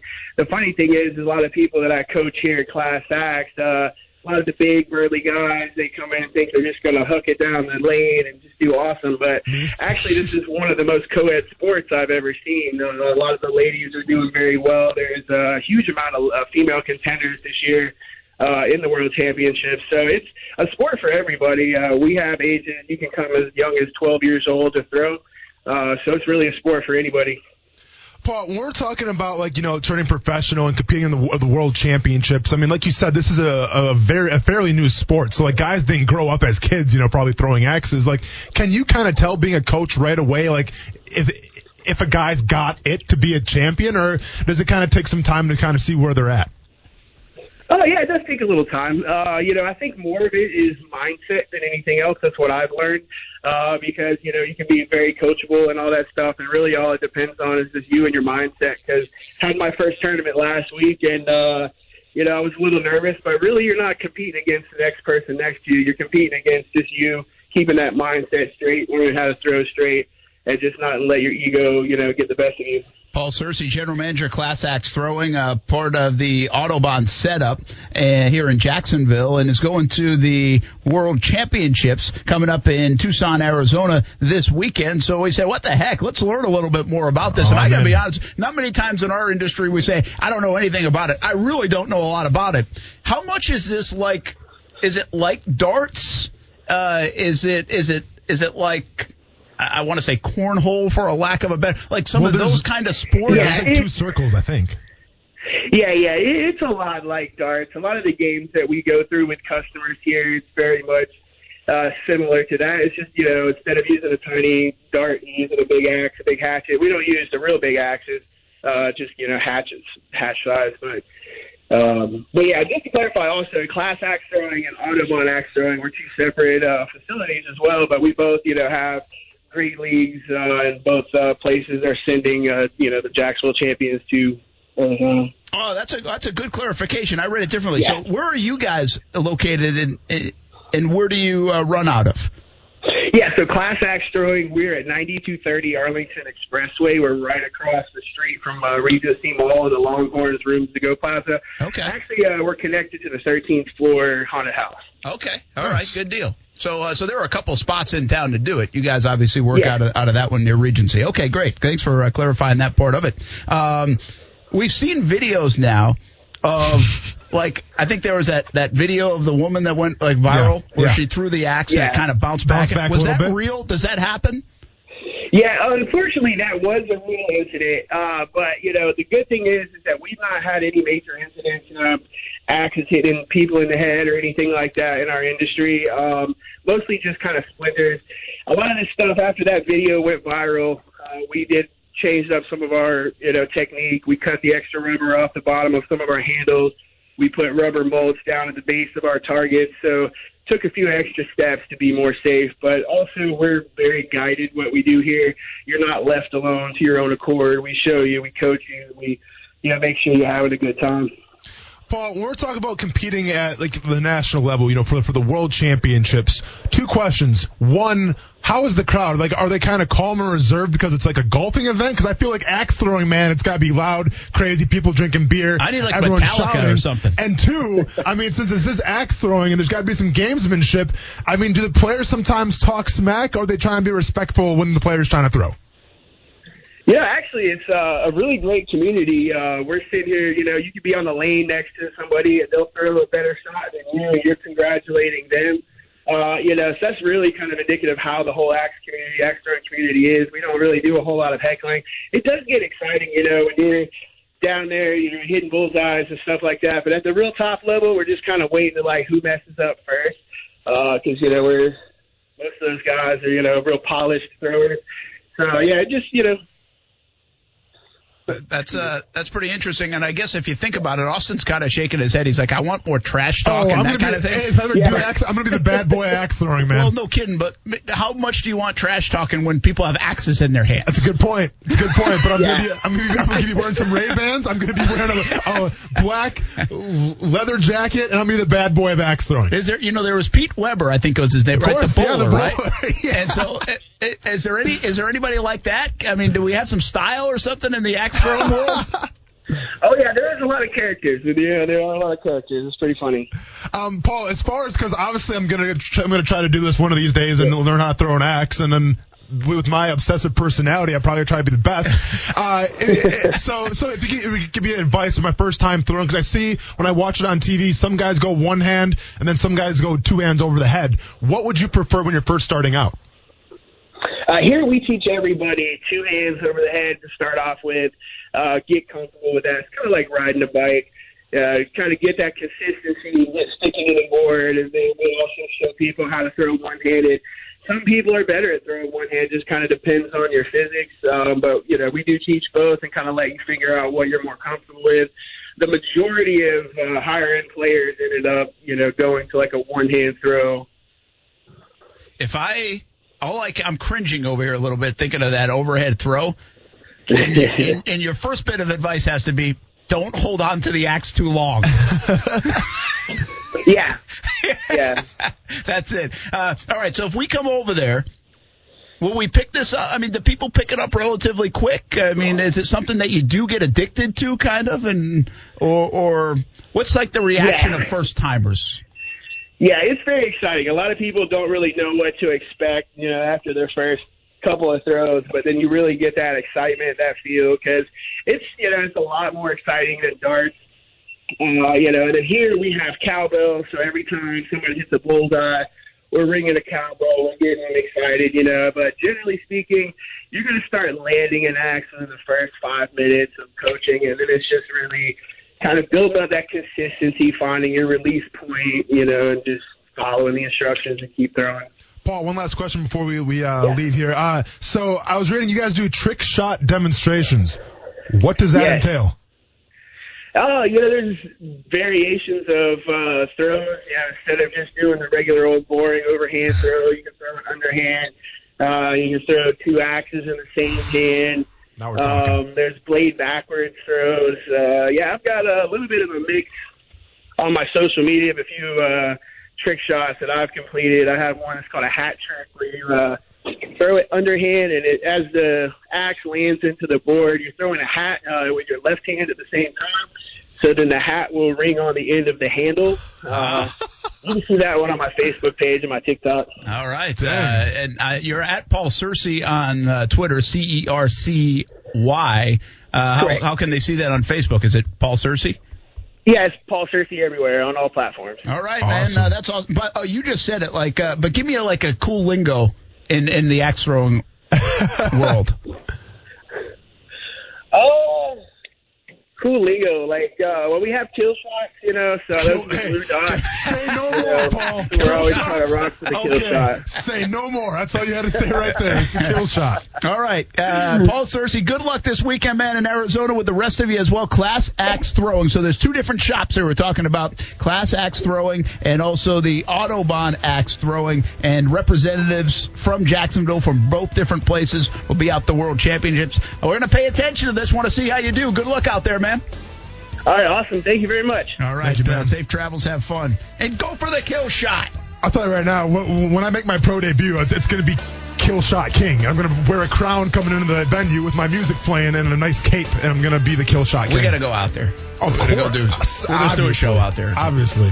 We'll probably sign a waiver first. I would imagine the waiver has to if you got to drink some alcohol, those things I feel like don't mix together. Yeah. Throwing sharp objects and drinking. Axes in Jacksonville have not worked in the past. Yeah, I heard something about that. Yeah, we're going to get axed if we don't go to break. Keep chopping. Back to some football talk. Keep chopping wood next on ESPN 690. Big things we can build on. I think we operated with some good tempo at times, really pushing and attacking the defense, and I think that was very exciting. That was thrilling. You know what Gardner starts a soundbite with? that it's going to be really revealing. Yeah. Oh, man. I think Gardner Minshew, by the way, was really genuinely not happy about the boos last week. Yeah. And I get it. Players won't be that. I'm just saying, I think he's still kind of wearing that a little bit. Like all the discussion, maybe all the Foles talk. I mean, defend teammates, your buddies, those kind of things. I mean, I can see it. I have no problem with him defending his teammates. You're never going to win that case, by the way. Like calling out the fans, going at the fans, saying boo. I mean, it's that kind of it sucks. Yeah, I would hate to be booed, but it's part of it, you know? It's definitely a brotherhood, Brent, you know, and even though, like, he kind of took his job, like, but there's still a mutual respect, I feel like. But at the end of the day, this is what you sign up for, man. You know, like, welcome to the NFL. And I get it. I mean, he's new to this whole thing, and I'm sure it's a little different than being in college, but this is the way of life in the NFL. If you don't do good, doesn't matter what position you play, you're going to get booed. Yeah, I guess it probably even rings a little bit true if you think about it. I don't know if Gardner takes the time to think about it right now. It's like, dang, 2.5 games. Yeah. That's it? Mm-hmm. I better play well. Sure. Yeah. But listen, but I know you know, and I think he knows that he has a little more of a longer leash just because he is a first-year guy. Yeah. He's a rookie quarterback, so he has that luxury. Well, Ryan O'Halloran, as we welcome him in on Action Sports Jacks on ESPN 690. Brent Martineau, Austin Lane here on a Wednesday. We talk about the NFL. Ryan from the Denver Post covers the Broncos, used to cover the Jags, of course. And Austin just mentioned longer leash, Ryan. I would almost think the $88 million guy would have the longer leash, and didn't happen around here. How surprised were you with what has unfolded in the last couple of days here? Yeah, I think so. Good join you guys. By the way, weather report, Austin. Most of the foot of snow from last week is gone. So we're back up to the 50s. But it was a crisp 20 degrees or so at the end of the game on Sunday. Okay, digressing. I think Doug Marrone at this point is desperate times call for desperate measures. I agreed with the move back to Foles after the bye because of how Minshew struggled in that London game. We talked about that a lot. Now, to go back to Minshew, the offensive coaches had to have seen some things on tape. Okay, what is Foles missing? Why isn't the presence there that maybe they thought it was going to be there after the injury? I agree with the move, and I would start developing an exit strategy for Nick Foles if somebody will take that contract, and the Jaguars are fine absorbing that cap hit. Ryan, when we're talking about Minshew being the starter now and Foles being the backup, and let's assume real quick that there's not really a suitor to trade for this up-and-coming next season here, so let's assume that Foles and Minshew maybe are still on the same team, and that's kind of what Brent's leaning towards, where it makes more sense cash-wise to keep him as opposed to cut him. And you want to think if a new regime's coming in, they're going to go with Minshew because he's the younger guy. You can kind of mold him into their image. But from that perspective, in your mind and in your frame of reference, can you picture Gardner Minshew being the starting quarterback and Nick Foles being the backup and them coexisting in a team? Because I can't do it. Yeah, where I have problems is seeing it work. Not so much personality-wise, because you got to feel like both these guys are pros, and Nick Foles won't be happy about it, but you have to accept that. It's all up to it's going to all be who's running the front office January 1. Who's going to be the coach January 15th or whatever. I mean, if ownership tells these coaching candidates, hey, it makes fiscal sense for our cap to keep Nick Foles for one more year, then as the head coach candidate, you say, okay, it's one of 32 jobs.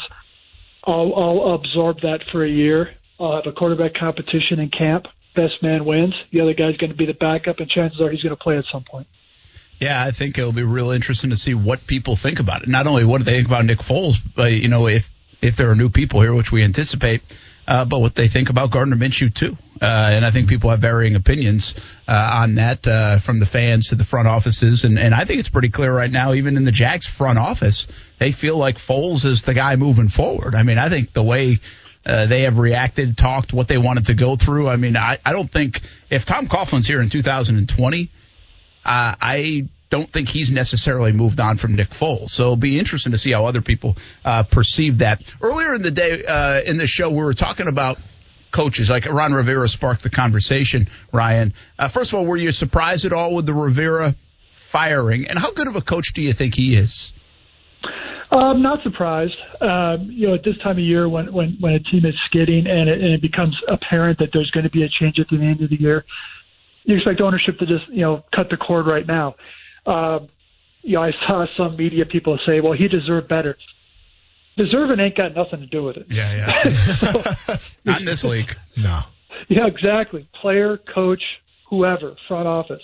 I didn't really buy David Tepper's thing. Well, we want to start canvassing the league and didn't want to do it behind Ron Rivera's back. Well, this is the big leagues owner. You can do it. Nobody really cares. But he'll have no problem finding a job if he wants to coach next year.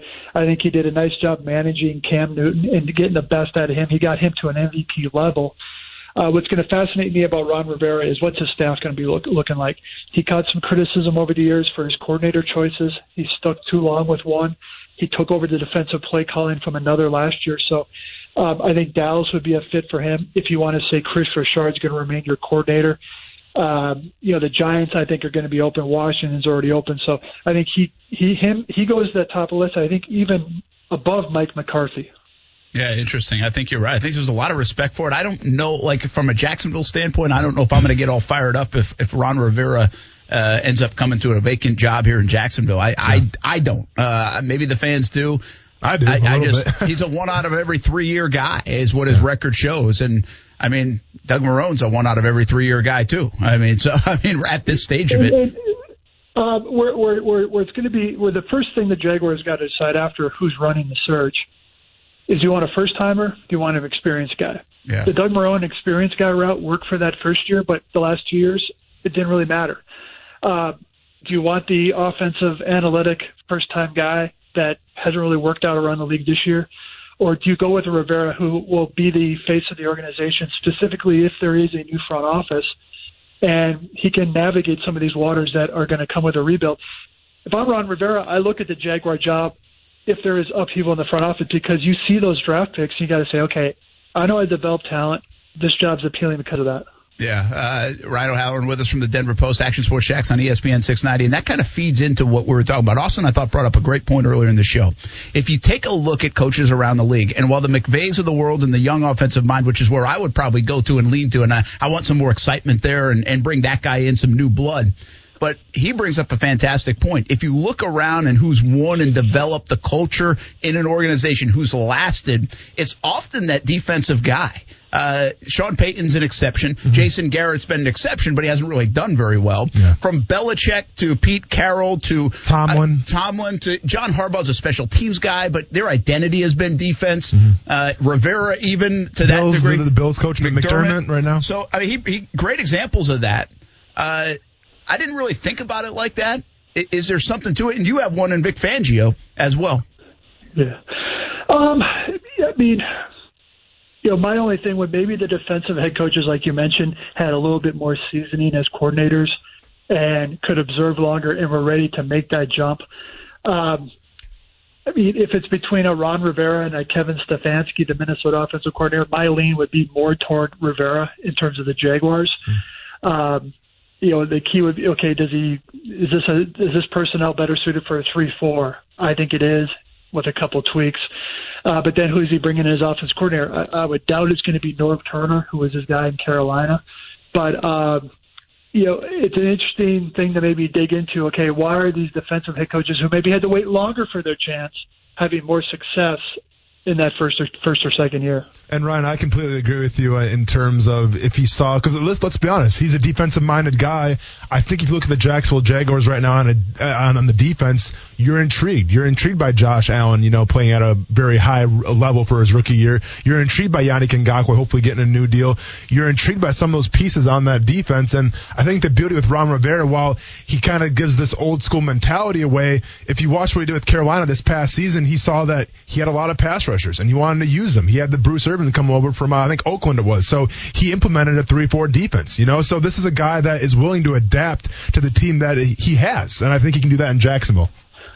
Well, and I think for let's just assume the Jaguars are going to have an opening. These candidates should have a lot of questions for them. And basically, okay, what's Miles Jack's health long term? What's your plan on Ngakoue? Is Taven Bryan have a shot? What's your plan with Calais Campbell? What are you going to do with Boye? What are you going to do with the young safeties? And then you flip it over to the other side. You got Linder and Norwell earning huge amounts of money for minimal performance. So I think on the one hand, the Jaguar job is somewhat attractive because they can clear a lot of cap space and they have a lot of draft capital to deal with, and I think ownership is a plus. But on the other hand, there's a lot of uncertainty with this organization right now. Ryan O'Halloran from the Denver Post joined us on Action Sports Jacks on ESPN 690. Ryan, it's 96 hours later, and I'm still not over that call in your game, Denver and the Chargers. I mean, well, first of all, because I'm in a pool and it cost me a game. But that's really the only reason. But I can't believe they called that play. Like, I can't believe that they called that a penalty. Well, and I'm sure the official there on the side said, I can't believe I have to throw this flag, but I have to. And Casey Hayward is a very good corner in this league. You got to have better awareness. You know what they're trying to do. They're just trying to throw it up and say, interfere with my man. Well, he lost track of the ball. He lost track of Cortland Sutton. And he lost track of where he was on the field. All of a sudden, it's a 38-yard pass interference penalty. The Broncos kick a field goal at the end. So, I think it's by the letter of the law, it was the correct call. And if I would have seen this in another game, I would have said, okay, that's an easy one as well, because the player made it easy for the official. We're talking about the Chargers and Broncos here, Ryan. We both lost money. I had the Chargers defense in all my fantasy lineups, and obviously that came back to bite me where it counts. But in doing so, I got to watch that game. And two takeaways from it. Well, number one, what do you guys think of Drew Lock right now? I mean, I thought he made some really nice throws. And number two, Cortland Sutton, is he like the next breakout wide receiver? Because he had some great catches.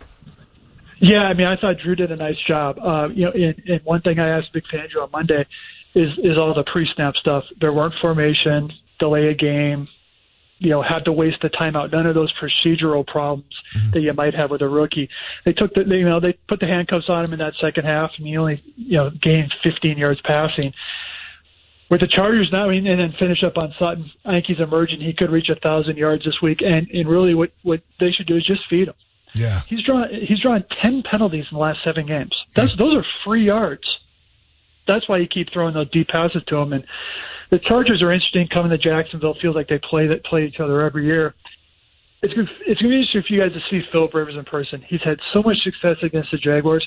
He just does not look like the same guy that he has in previous years, and every pass was sort of forced. He's not even looking to leave the pocket even a little bit to extend the play. So I think for Josh Allen and Yannick Ngakoue, this could be a big game for them. Ryan, when I'm looking at the Los Angeles Chargers right now, and I kind of see like where it went wrong, you could argue that they started to decline a little bit when Melvin Gordon came back on the team. Like, do you think there's a correlation there? Because when they're just throwing to Austin Eckler and they had him in the backfield, they seem to be surging. And now all of a sudden the Chargers, are a disappointing 4-8 ball club. Yeah, I mean, they're my Super Bowl pick, which shows you, A, what I know, and B, why I don't bet on this game. Because I thought they were locked and loaded, even with the Gordon holdout. And some of the time I would agree with you, Austin, on that. When Gordon came back, his first game, he didn't play. Yeah. His second game, he was weaned into the offense. And what you'll see on Sunday, if they have a similar type game plan against the Jaguars, is him and Eckler on the field at the same time. Eckler right now is by far the more dangerous player because as a receiver, I wouldn't want a linebacker lined up against him out wide, which is the Broncos tried to get away with. So, I think the Chargers' problem, last year they won all the close games. This year they've lost all the close games. And I think, look at their last 3 weeks, 3-7-2 during their 3-game losing streak. So they're just good enough to be competitive. They're just bad enough to do stupid stuff like the end-of-game interference penalty to lose these games in a league where the margin is razor thin. So, I mean, I wouldn't pick the Jaguars at this point against anybody, but this week could be the one they can get. Yeah, it'll be interesting. Ryan O'Halloran from the Denver Post. There's some wacky stuff going on in the NFL right now, and I'm going to ask you about two of them. In the AFC, are we seeing – there's a lot of talk this week. Are we seeing the beginning of the decline of the Patriots? Are they not for real, or is this kind of usual stuff? It's hard to say that about a 10-2 team, but the eye test has not been there all year. It's, I think, 7 straight games for Brady now under a 100 passer rating. So I'll ask you that first, and then I'll get to my second question. I mean, you never want to count the Pats out, but the eye test is the perfect term. This just looks more concerning. They have no weapons. They didn't really give Brady a lot of help. in their mind, from afar, it looks like in their mind they thought Gronk was going to come back. Yeah. Well, we'll just hold down the fort at tight end until he does his partying, and he'll come back in midseason. Everybody will be the same. They struck out on Antonio Brown. N'Keal Harry, their first-round pick. A rookie in that offense is very difficult. What's ironic is that they're 10-2 because they're playing so lights out on defense with one or two exceptions. I still think this is a team that could win on the road in the playoffs because of the Belichick-Brady dynamic, but they got some issues on offense in terms of they can't just outscore teams anymore. And they're probably going to get that second seed, which means they got to win a home game and a road game to win to reach the Super Bowl. But does Buffalo edge them out in Week 17 or 16 and win that division? Now that would be the real shocker. Yeah, that would be a stunner, and they've been impressive. No doubt the Buffalo Bills have been impressive. All right, the other one is, if you had a pillow fight in a division, I would have thought the AFC South would be potential for that to happen. Instead, it's happening in the NFC East. How stunning is it, in your opinion, of the Cowboys can't beat anybody that's any decent? And the Eagles, wow. I mean, I get it. They've been injured. But, man, they just went down to Miami in a must-win game and lost and blew a lead. What an ugly loss for Peterson and the Eagles. Yeah, it's a dreadful division. I covered the NFCs for 8 years in Washington, and we had a lot of years like this. You say, okay, look at these four teams. Look at the money they sink into coaching staffs, infrastructure, free agents, and the way they draft, and they still all stink. And somebody's got to win the division. It's going to be a winner-take-all, maybe a Week 16 game, Dallas and Philly. Philadelphia's got to be one of the more disappointing teams in the league. It feels like they got old fast. It feels like Carson Wentz declined rapidly. They can't stop anybody. Washington's rebuilding. The Giants stink. Dallas has a huge one tomorrow night. This is a game. They have a better team than Chicago, but it's on the road. It could be cold, and the Cowboys really haven't shown any muster to beat anybody good this year. So I still think Dallas will survive, even if it's with an 8-8 record, and be a one-bid division. Yeah, still got a month to go, so a lot of football still to be played in that division, but it's up for grabs in the NFC East. Ryan O'Halloran, enjoy the weather out there, man. Thanks for jumping in. All right, fellas. See you next week. All right. Ryan O'Halloran from the Denver Post. Before we get to a break, Coos, let's hit the happy hour horn if you have time for it. Look, he just shifted around there. He's playing a little disc jockey. Nice job.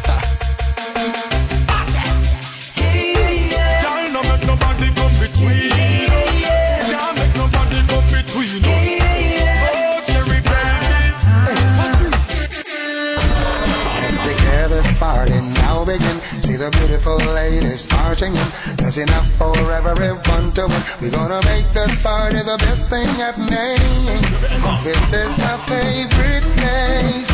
Nothing will replace, no. Anything goes. Gangsters are rolling, half-face smiling. Heads up, I think of the rhythm what you're drinking. Anything goes. Grab a drink, get a shot, sip your Star Tenders. Make sure you do that with a little Vita de Luis as well. Recently a 98 rating, and the new flavors a 94 rating. Reposado and Añejo. VitaDeLuis.com for your tequila and all the merchandise as well. Made in Tequila, Mexico, shipped directly to Jack's Beach. Make your own recipes with Vita de Luis tequila, one of the smoothest tequilas you will ever taste. Get to VitaDeLuis.com. Be a perfect gift around the holidays. Try some Vita de Luis once again in 3 different flavors. Kuz is flustered. I almost feel like he needs a little Vita today. Yeah, man. A little Vita, little axe throwing. I mean, he is calm the mind. He is so flustered. This is normal stuff. You've been on hold, right? You're having some mechanical issues, some engineering issues. Yes. This is like when your computer Photoshop doesn't issues. work. No, but here's the thing: they're sending me in circles, and that's the reason I'm frustrated. Is this because you can't talk to a human being anymore on the phone? Is that part of it? Well, no, it's the human beings at this point that are sending me in circles. Okay. Careful when we take this. But now. He's flustered. Oh, I know. Yeah, he's definitely stressed right now. Stressed to the maximum. And Very much so. I feel bad for you. Yeah. You know me, I'm pretty casual. I just noticed it. I mean, he's a little red in the face. Yeah. Little cheeks are red. I mean, he's burning. He's mad. This is mad. On top of this, I'm busting through commercials left and right. He has to just throw all sorts of things. Yeah. I did ask I think I've been pretty nice to you the whole day. So. South Beach Gary is called 15 times. Yeah. That stresses him out too as well. Well, it's just, I asked Nick if we could have a punching bag in here, something I can just I like that. You know what I mean? I like that too. I have some boxing gloves in the car. I can bring them up here. That's what I'm saying. I don't want to punch the expensive padding because we can't even hang things on them. We can't even put a TV on it. So, you don't want to punch the padding. Maybe we get a nice punching bag in here. Heaven forbid. Maybe with that big budget, we'll buy a boxing thing for now we're punching talking. bag. I just want a TV. I want it to have a face, though. You know, it's like one of the human-looking ones. Yeah. What do you want? I don't care who. I just want it to look like someone. He wants to put the Adobe people on that thing, and he's going to punch it. It's just Adobe. We're going to take a timeout. Kuz is going to try to get relaxed. Yeah, take a little meditation break. Moves, Fraba. Relax, Kuz. Hey, I promise you it's going to be okay.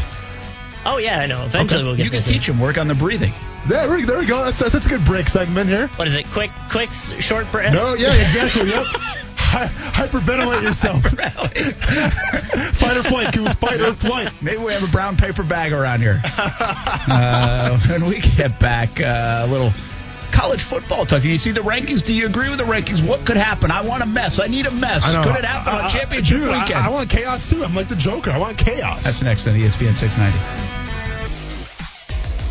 When I kind of look at it, I look at it, if I come back, the risk is, what if I get hurt again? But the reward could be, maybe I jump back to the top of the charts, on the boards, for all these teams. Now you look at the other side of the spectrum, the risk is, do I still go in the first round? Or, do I even make it to the second round? And, these guys don't even know, if I can play with, the hip injury. I'd say the reward and all of that is, I'll be getting paid millions, but a lot of the money that I could have made, you can't make that money up now.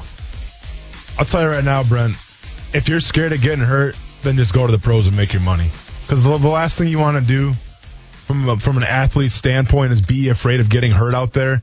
Because you know what? That's when you get hurt. That's when you get hurt, and you play slow, and you don't. Yeah, it's just not good. Listen, that was Tua, and he was a sit down with Kirk Herbstreit, I think, yesterday. How refreshing was that? Yeah. Talk about a likable guy, and I get it, he has been. And some people, what I think is an interesting dynamic is people like to hate Alabama. Mm-hmm. And I'm not sitting here raising the pom-poms for Alabama. I'm kind of got tired of Alabama, too. Yeah. But I think it's interesting when you hear that guy. That guy is tough not to root for. He is seems like a great young man. And he was being completely 100% candid. And how about the transparency? That's the thing, man. Yes. How about the transparency with Kirk Herbstreit there? And I guess that's how he always is. See, I'm not around Tua, so I don't know, and I don't really listen to a lot of his news conferences. Mm-hmm. But they say that's how he is. And for him to lay it out there like everybody else is talking, I thought was just so refreshing, man. Yeah. That was awesome. That was really good stuff. And I think he's absolutely on the money. He's got a tough decision to make. And I don't know which way I would go. And he was great because he said, when it's on my heart, like which way to go, I think I'll make that decision. And Kirk, in typical reporter fashion, said, well, you can tell us right now. And Tua even said in the spot I saw, Tua was like, well, hey, man, if it ends up on my heart in the next 20 seconds, I'll tell you. Yeah, exactly. And, it's pretty funny. And to me, this is one of the biggest misconceptions, I feel like, of a Nick Saban football team, right? Because if I was going to compare Nick Saban to somebody, it would be the New England Patriots and Bill Belichick, Absolutely. Where they're almost like robots, right? Like they always say the same things over and over again, and sometimes it trickles down to their players, especially in the NFL with the Patriots. But we have an interview here with Tua, who plays for Nick Saban, who plays for the Alabama football brand, and this guy's just being himself, So sometimes I think we get lost in, Alabama's this machine and they keep on churning, but there's still personalities that revolve around that team. Yeah, and I wonder how much Saban's changed in that regard. I think you have to. I think you have to adapt a little bit. I think you do too, and I think that's kind of what we talk about a little bit down here. Mm-hmm. Can you run things like you can still run things and be disciplined, and you're the boss, and especially you can do it in college. Of course. But where's the leeway? I would love to know, and we'll find out someday in a book and a documentary, but how much even Belichick changed from the first 5 or 10 years with Brady to maybe the last 10. Sure. How much leeway, how much this, that, whatever. And now they probably think alike in terms of work ethic and all those things, but you get my point. Yeah. And I think that's what we're wondering around here. Marrone tried to change when it comes to this football team because he kind of senses that things are changing with the NFL player. As Tom Coughlin adapted, we don't know. Mm-hmm. And so therefore you get the friction potentially. That's one of the friction spots, I think, in this organization right now is one guy that's trying to change to say, hey, the players are different now. We're going to embrace this. Mm-hmm. This might help us win. They might respond better. Another guy's like, yeah, but I've been doing it this way for a long time, and it's worked. I've won 2 Super Bowls. Correct. And I'm not saying which one's right, and now that they've lost 4 in a row, well, Doug's way might be wrong. Yeah. But I can tell that's where the friction goes. So I do give credit to guys like Saban who maybe have changed a little bit and said, you know what, you got to let players like this go. You got to give them some rope. And I just, you don't know how much they've done that unless you've been really tied into the team, the program, the everyday. But it is a good point with Belichick too, because all we can see is the guy that we get in the interviews and stuff, the short one-worded answers. But at the same time, this is a guy that had to deal with Rob Gronkowski. Right, who Rob Gronkowski is one of the most crazy characters. And listen, and I've spent some time with Rob Gronkowski and his brothers in Bourbon Street, so I know just how out there and crazy they are. And the fact that Belichick could harness, I guess, Gronkowski, and you never heard any kind of problems whatsoever about them with Gronkowski. So I guess that is a testament to Brent, where Belichick's got his way, but maybe he does a little more adapting than we give him credit for. That's a really good point with Gronkowski. And why haven't we heard more Bourbon Street stories with Gronkowski? Like, when are those coming out? I wish I remembered him. And we're gonna leave it at that. But a little spoiler: my shirt was on the entire time. I can't say the same for some of the Gronkowski brothers. That's awesome. Yeah. So anyway, I've got this. What should Tua do? Well, I think, he just answered it to me. If he's worried about getting hurt, then, man, go make your money, go make your millions in the NFL. Because the last thing you want to do is go into the Alabama season. And I get it. I think he wants to prove something still, right? Like, this was a disappointing season. I mean, obviously he got hurt, but Alabama's not going to be in the college football playoff. So I think he's got a little unfinished business. But I think from his perspective, dude, if you're being truthful, you're being transparent, and you're afraid, then go to the NFL and make your money. My guess is there's a loyalty about a guy like Tua as well. Yeah. Some people have that kind of just born and bred in them. Some people say, hey, I am a loyal guy, but there's a business sense to this. And so I think that's the tug of war. I think the no doubter, the no brainer, the right decision here is probably to go pro. Mm-hmm. Get your money. You've been injured now a couple of times. This is a major injury at this point. And if you got a chance to even slip to the second round and make money, or late first round, where I think he probably will slip to, late first round, maybe early second, then I would go make my money too. Yeah. But I think that pull is loyalty. Like, man, I love you, Alabama fans. I love you, my teammates. I love Nick Saban. I owe you. Mm-hmm. I owe you. So I feel like I owe something. That's a burden of mine, that I owe more than what I got to give you this year because of these injuries.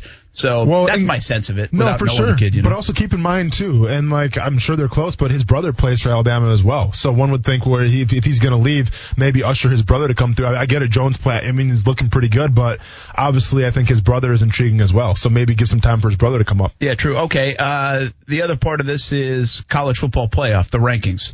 1, 2, 3, 4 never change. Yeah. Utah's 5. They got Oklahoma and Baylor 6 and 7. Quick thought about the others, because really it's about those 7 teams now that have a chance to get in, and that's it. Yeah. But the others, Florida, the big win, I think, to get up to where they are, because now New Year's 6-day bowl game really comes into play. I also don't sleep on the fact that they're ranked ahead of Alabama and what that means kind of from a subtle standpoint. Yeah. That's a nice intangible to have. Go into people's homes, say, look, we caught Alabama. We're ahead of Alabama in the rankings. That's Alabama fans roll their eyes at that. I get it, and you probably should. But for Florida, where they've come from this decade to now where they are right now, that's a big, big deal. I also think this continues to show the last 2 weeks of the committee, Baylor making the big jump after being down at number 12. And now all of a sudden Alabama dropping back to number 12. They lost by 3 points to a top 15 team on the road in a rivalry game, and they fell from, where were they, number 5 or 6 or something? No, they weren't 5 or 6. They were 5, I think. They were 5. Yeah, because Clemson was 4. And then, there we go. Yeah. 5 all the way to 12. Yeah. Really? And by the way, I'm a guy that probably doesn't think they should be at 12. But I sure as heck don't think they should be in the top 8. Yeah. Because they haven't beaten any. All we continue to talk about is losses. How about who you've beaten? And Alabama, they've had some good losses. They've lost some tough ball games against their excusable losses. But they also have nothing to back it up on the resume. And what you're going to bring up is Clemson. Clemson has no good wins either. I get it. But they also have something that's very important. They're one of 3 teams that have a goose egg in their record. Yeah, and that should count for something. And that counts for more. I know the resume is not there. I get it. They don't have top 25 wins. Syracuse wasn't good this year. It's not their fault that the entire ACC wasn't good this year. I think when you have these kind of conversations, I could compare Alabama and Clemson in terms of who they haven't beaten. I get it. But when you have 0 losses, and sometimes that's just the nature of the conference. Yeah. that I'm just going with the 0 losses. If you have 0 losses in a Power 5, you should be ranked in that top 4. If you're the 3 teams that are ranked top 3 should be top 3. Yeah. They have 0 losses. They're the only ones. And so I think that excludes Clemson from the conversation, even if the eye test says, okay, what have you really done? Mm-hmm. Therefore, I don't think it's comparable to Alabama. Alabama's got 2 losses now under their name. So the biggest thing I'm taking away from it here, Brent, is obviously you got Utah at number 5, Oklahoma at number 6, and Baylor at number 7. And to me, it bugs me because I feel like if whoever wins the Oklahoma-Baylor is going to jump over Utah, assuming that they win. I feel like they're setting it up for that. Yeah, but I don't know if I agree with that. Well, and neither do I, because here's the thing. Let's say Utah comes out and absolutely trounces Oregon. All right. Well, this is the same Oregon team that, got beat by Auburn. And then Auburn's number 11 right now. You can go back and forth with all this stuff. But to me, I mean, if you put Utah at number 5 and you assume that they take care of business against Oregon, which is it's a tough game. It's going to be a tough championship game for them. But if they take care of business, I have a hard time justifying not keeping Utah then, in the top 4, because obviously we assume LSU is going to beat Georgia. So then Utah will be in the playoff. I just have a hard time not keeping Utah in there. Yeah, I do too. And I think the eye test to me says if you look at Baylor and Oklahoma, and if you look at Utah, just like the last month, because I feel like it's almost like the NCAA tournament. Who's playing well going in, especially when you have one loss for all these teams. Well, Utah's looked really good. Mm-hmm. I think Oklahoma's looked sketchy at times. And you could argue they could have lost 2 of those games. Baylor, and I think Baylor should have beat them. It was another one, Iowa State or something like that. There was like the at 1 point game. The call, I think it was Iowa State. I think it might have been Iowa State. Yeah. So, and Baylor. Now Baylor you could get me going with a Baylor and Utah argument. Yeah. Because both, if you look at the resumes, again, it's very subjective. And I think if it comes down to this now, for the committee's sake, if Georgia wins, it's the easiest call. Sure. But if Utah and Baylor win, Utah or Oklahoma win, either scenario, and Georgia loses, that becomes pretty tricky. And let me ask you this. How much does the final score affect these final seedings? Like, let's say the Oklahoma-Baylor game is a close game, and let's say Utah blows the doors off of Oregon. I mean, how much does that affect the seedings? I think you have to start with who's number 5. They have to do something pretty drastic to lose a place. Because they're there. I mean, they've earned that spot. And in Oregon now, I think they're dropped down in the teens, but it's not like they're out of the top 25. Oregon's 13. Yeah, so it's not like if you beat them, so impressive, do you deserve to drop back? Yeah. So they've opened up the can of worms, but the change of Baylor to jump them up and now to Alabama to drop down has set this narrative in motion. Mm-hmm. It's just so subjective. Oh, one more thing real quick. Appalachian State, number 21, 1 loss. Do they make a New Year's Day Bowl? Well, no, because I think the top, that outside of the Power 5, it's got like Memphis and not Cincinnati, but I think Memphis has a good beat on that. We'll get to the lines when we come back. We'll finish with a little Jags talk as well. You ever stay in your lane? Yeah, we can probably go there. We ended that segment? What is it again? Maybe we'll bring it back. I remember it. Yeah, next on ESPN 690.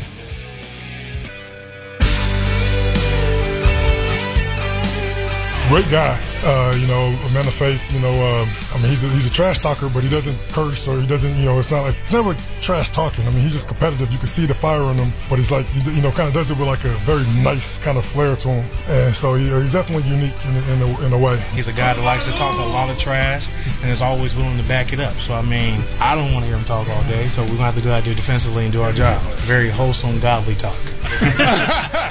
Yeah, very impressed. I don't think I can go that long without cussing. That's what I'm saying. That's awesome. Yeah. That was Avery Jones at the tail end. Calais Campbell before that, talking about Phillip Rivers. And they find a way. I think those guys are fun to play against, though, right? It's interesting. It throws you for a loop. I'm telling you, like the guy is a loose cannon, but he doesn't cuss. Like he'll say, like, "Dang, nabbit," and like all that. It's just like, hey man, go ahead. He looks like he's about to rage half the time out there. Yeah, it's a weird scene. I like it though. I like that. That's like he feels like the backyard trash talker. The go down to the basketball courts. Like and trash talk that way guy. But he's not, though, man. He's not going to say anything like that's going to, like, derogatory or anything that's going to, like, what did you just say? Yeah. Well, he feels like the trash talking guy that you can walk away with and go have lunch with after. Exactly. Nicely You know put. what I mean? Exactly. He's like the old dude at the YMCA. He's like the old timer. It's like, you know what? You may beat me, but I respect you for doing it. Yeah. And you kind of enjoy some of the ribbing, and you can give it back to him, and hopefully you can take it. But listen, I played against Philip Rivers, like, I think 3 times, and, like, every single time you think, like, something's going to slip up eventually. Like, for instance, don't want to call him out, Bramble, you got a problem with Sean Payton? Drew Brees, man. Drew Brees let an F-bomb go like it's going out of style. Really? Especially when you sack him. Like, he told me to get off him and something, And I was like, dude, I'm not going to lie. Like, he said that, I was like, dude, you're Drew Brees. I grew up watching you. What is this? Like, I've seen interviews with you, dude. You're supposed to be the wholesome guy. You just called me an MFer? Excuse me? Yeah. So Drew Brees calling you out, dude. Sorry, but you did. Take the Drew Brees fat head off the wall. That's a great dynamic. I love that, man. That's awesome. That you're like, you have these preconceived notions. Of these guys and how they might be, and then they flip on you. I thought Drew Brees for sure was gonna, like, shake my hand. Hey, good job. We'll get him next time. But no. How could you not play that game and be like that, though? Dude, well, same thing. Andrew Luck was the same. Dude, Andrew Luck never said anything. Well, he did call me the MF for one time after the game, but Andrew Luck was kind of the same way. He didn't swear. That's wild. I hope Freddie's not going to swear. We'll see. He's on the line. We got the dump button ready, Freddie. What's up, man? Hello. How you doing, man? How you doing? Hey, how you doing? Doing good. What's up? What you got? Little Jags, little Minshew? What's up? Yeah, I want to know why. I got 2 questions, sir. Okay. Why did it take so long for them to start Gardner Minshew back? And do you think Nick Foles is getting traded? All right. Appreciate it. We'll answer it. Thanks for listening to Action Sports Jacks on ESPN 690. Well, did it take that long? 2.5 games? That was it? No. You could argue that it should never have happened. Yeah.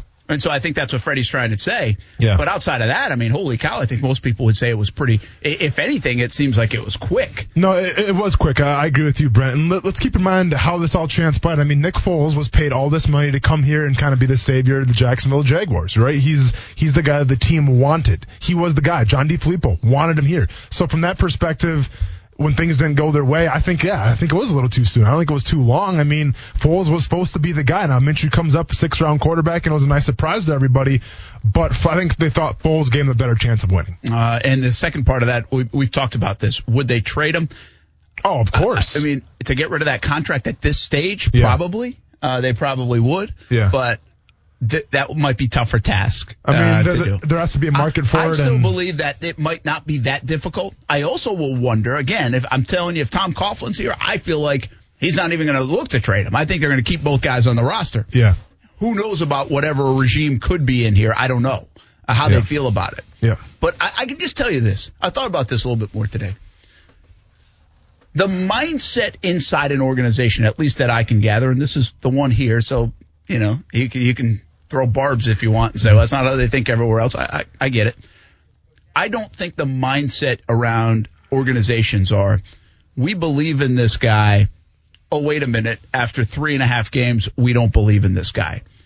3.5 games, whether you're playing kicker, defensive end, linebacker, corner, receiver, offensive line, quarterback, while the fans can be done with them, usually the organization, the people making the decisions, are not ready to move on that quickly, is my point. That's abnormal. Yeah, for sure. So I'm talking from the top down. I don't think Shad Khan right now is saying, how do we get rid of this guy? How do we do it? Like, we have to make this happen in the offseason. Yeah. I don't feel like he's saying that. The fans are all saying it. How do we get out of this money? Minshew's our guy. I guess that's my whole point with riding with 2 quarterbacks is probably still the most likely option in 2020 in some way, shape, or form. Yeah, I disagree with you, man. Like I said, I think you can't take for granted the team dynamic if you do roll with those 2 quarterbacks, and especially the situation where more than likely the younger quarterback would be starting over the seasoned vet who's making all the money. It's just a recipe for disaster, I feel like, especially for a new coaching staff coming in. You think Nick Foles would MF you? Right now? No, not right now. If it's good for the culture. Well, if it's good, no, then definitely. Oh, yeah, for sure. You think so? But if it's good for the culture, then maybe. Yeah. Remember, they're all in this together. We're all in this together, Brent. MFers alike, man. I don't say MF in High School Musical. No, they don't. Yeah. Hey, hope you have a good day, everybody. Check out the Take Your Pick podcast coming up on Action News Jack's Facebook. We'll give you all the winners for championship weekend in college football, all the games in the NFL, coming up at 7:15 on Facebook, Action News Jacks. We'll be back with you tomorrow from the Best Bet and a charity event. That's right. I forgot about coming that. up tomorrow. Tax day is coming. Oh, no. But if you sign up for Robinhood Gold's IRA with a 3% match, you can get up to $195 for the 2023 tax year. Oh, yeah. Sign up at Robinhood.com/boost by tax day to get the biggest contribution match on the market. Subscription fees apply. Investing involves risk. 3% match requires gold for 1 year from first match. Must keep IRA for 5 years. Robinhood Financial, LLC, member SIPC.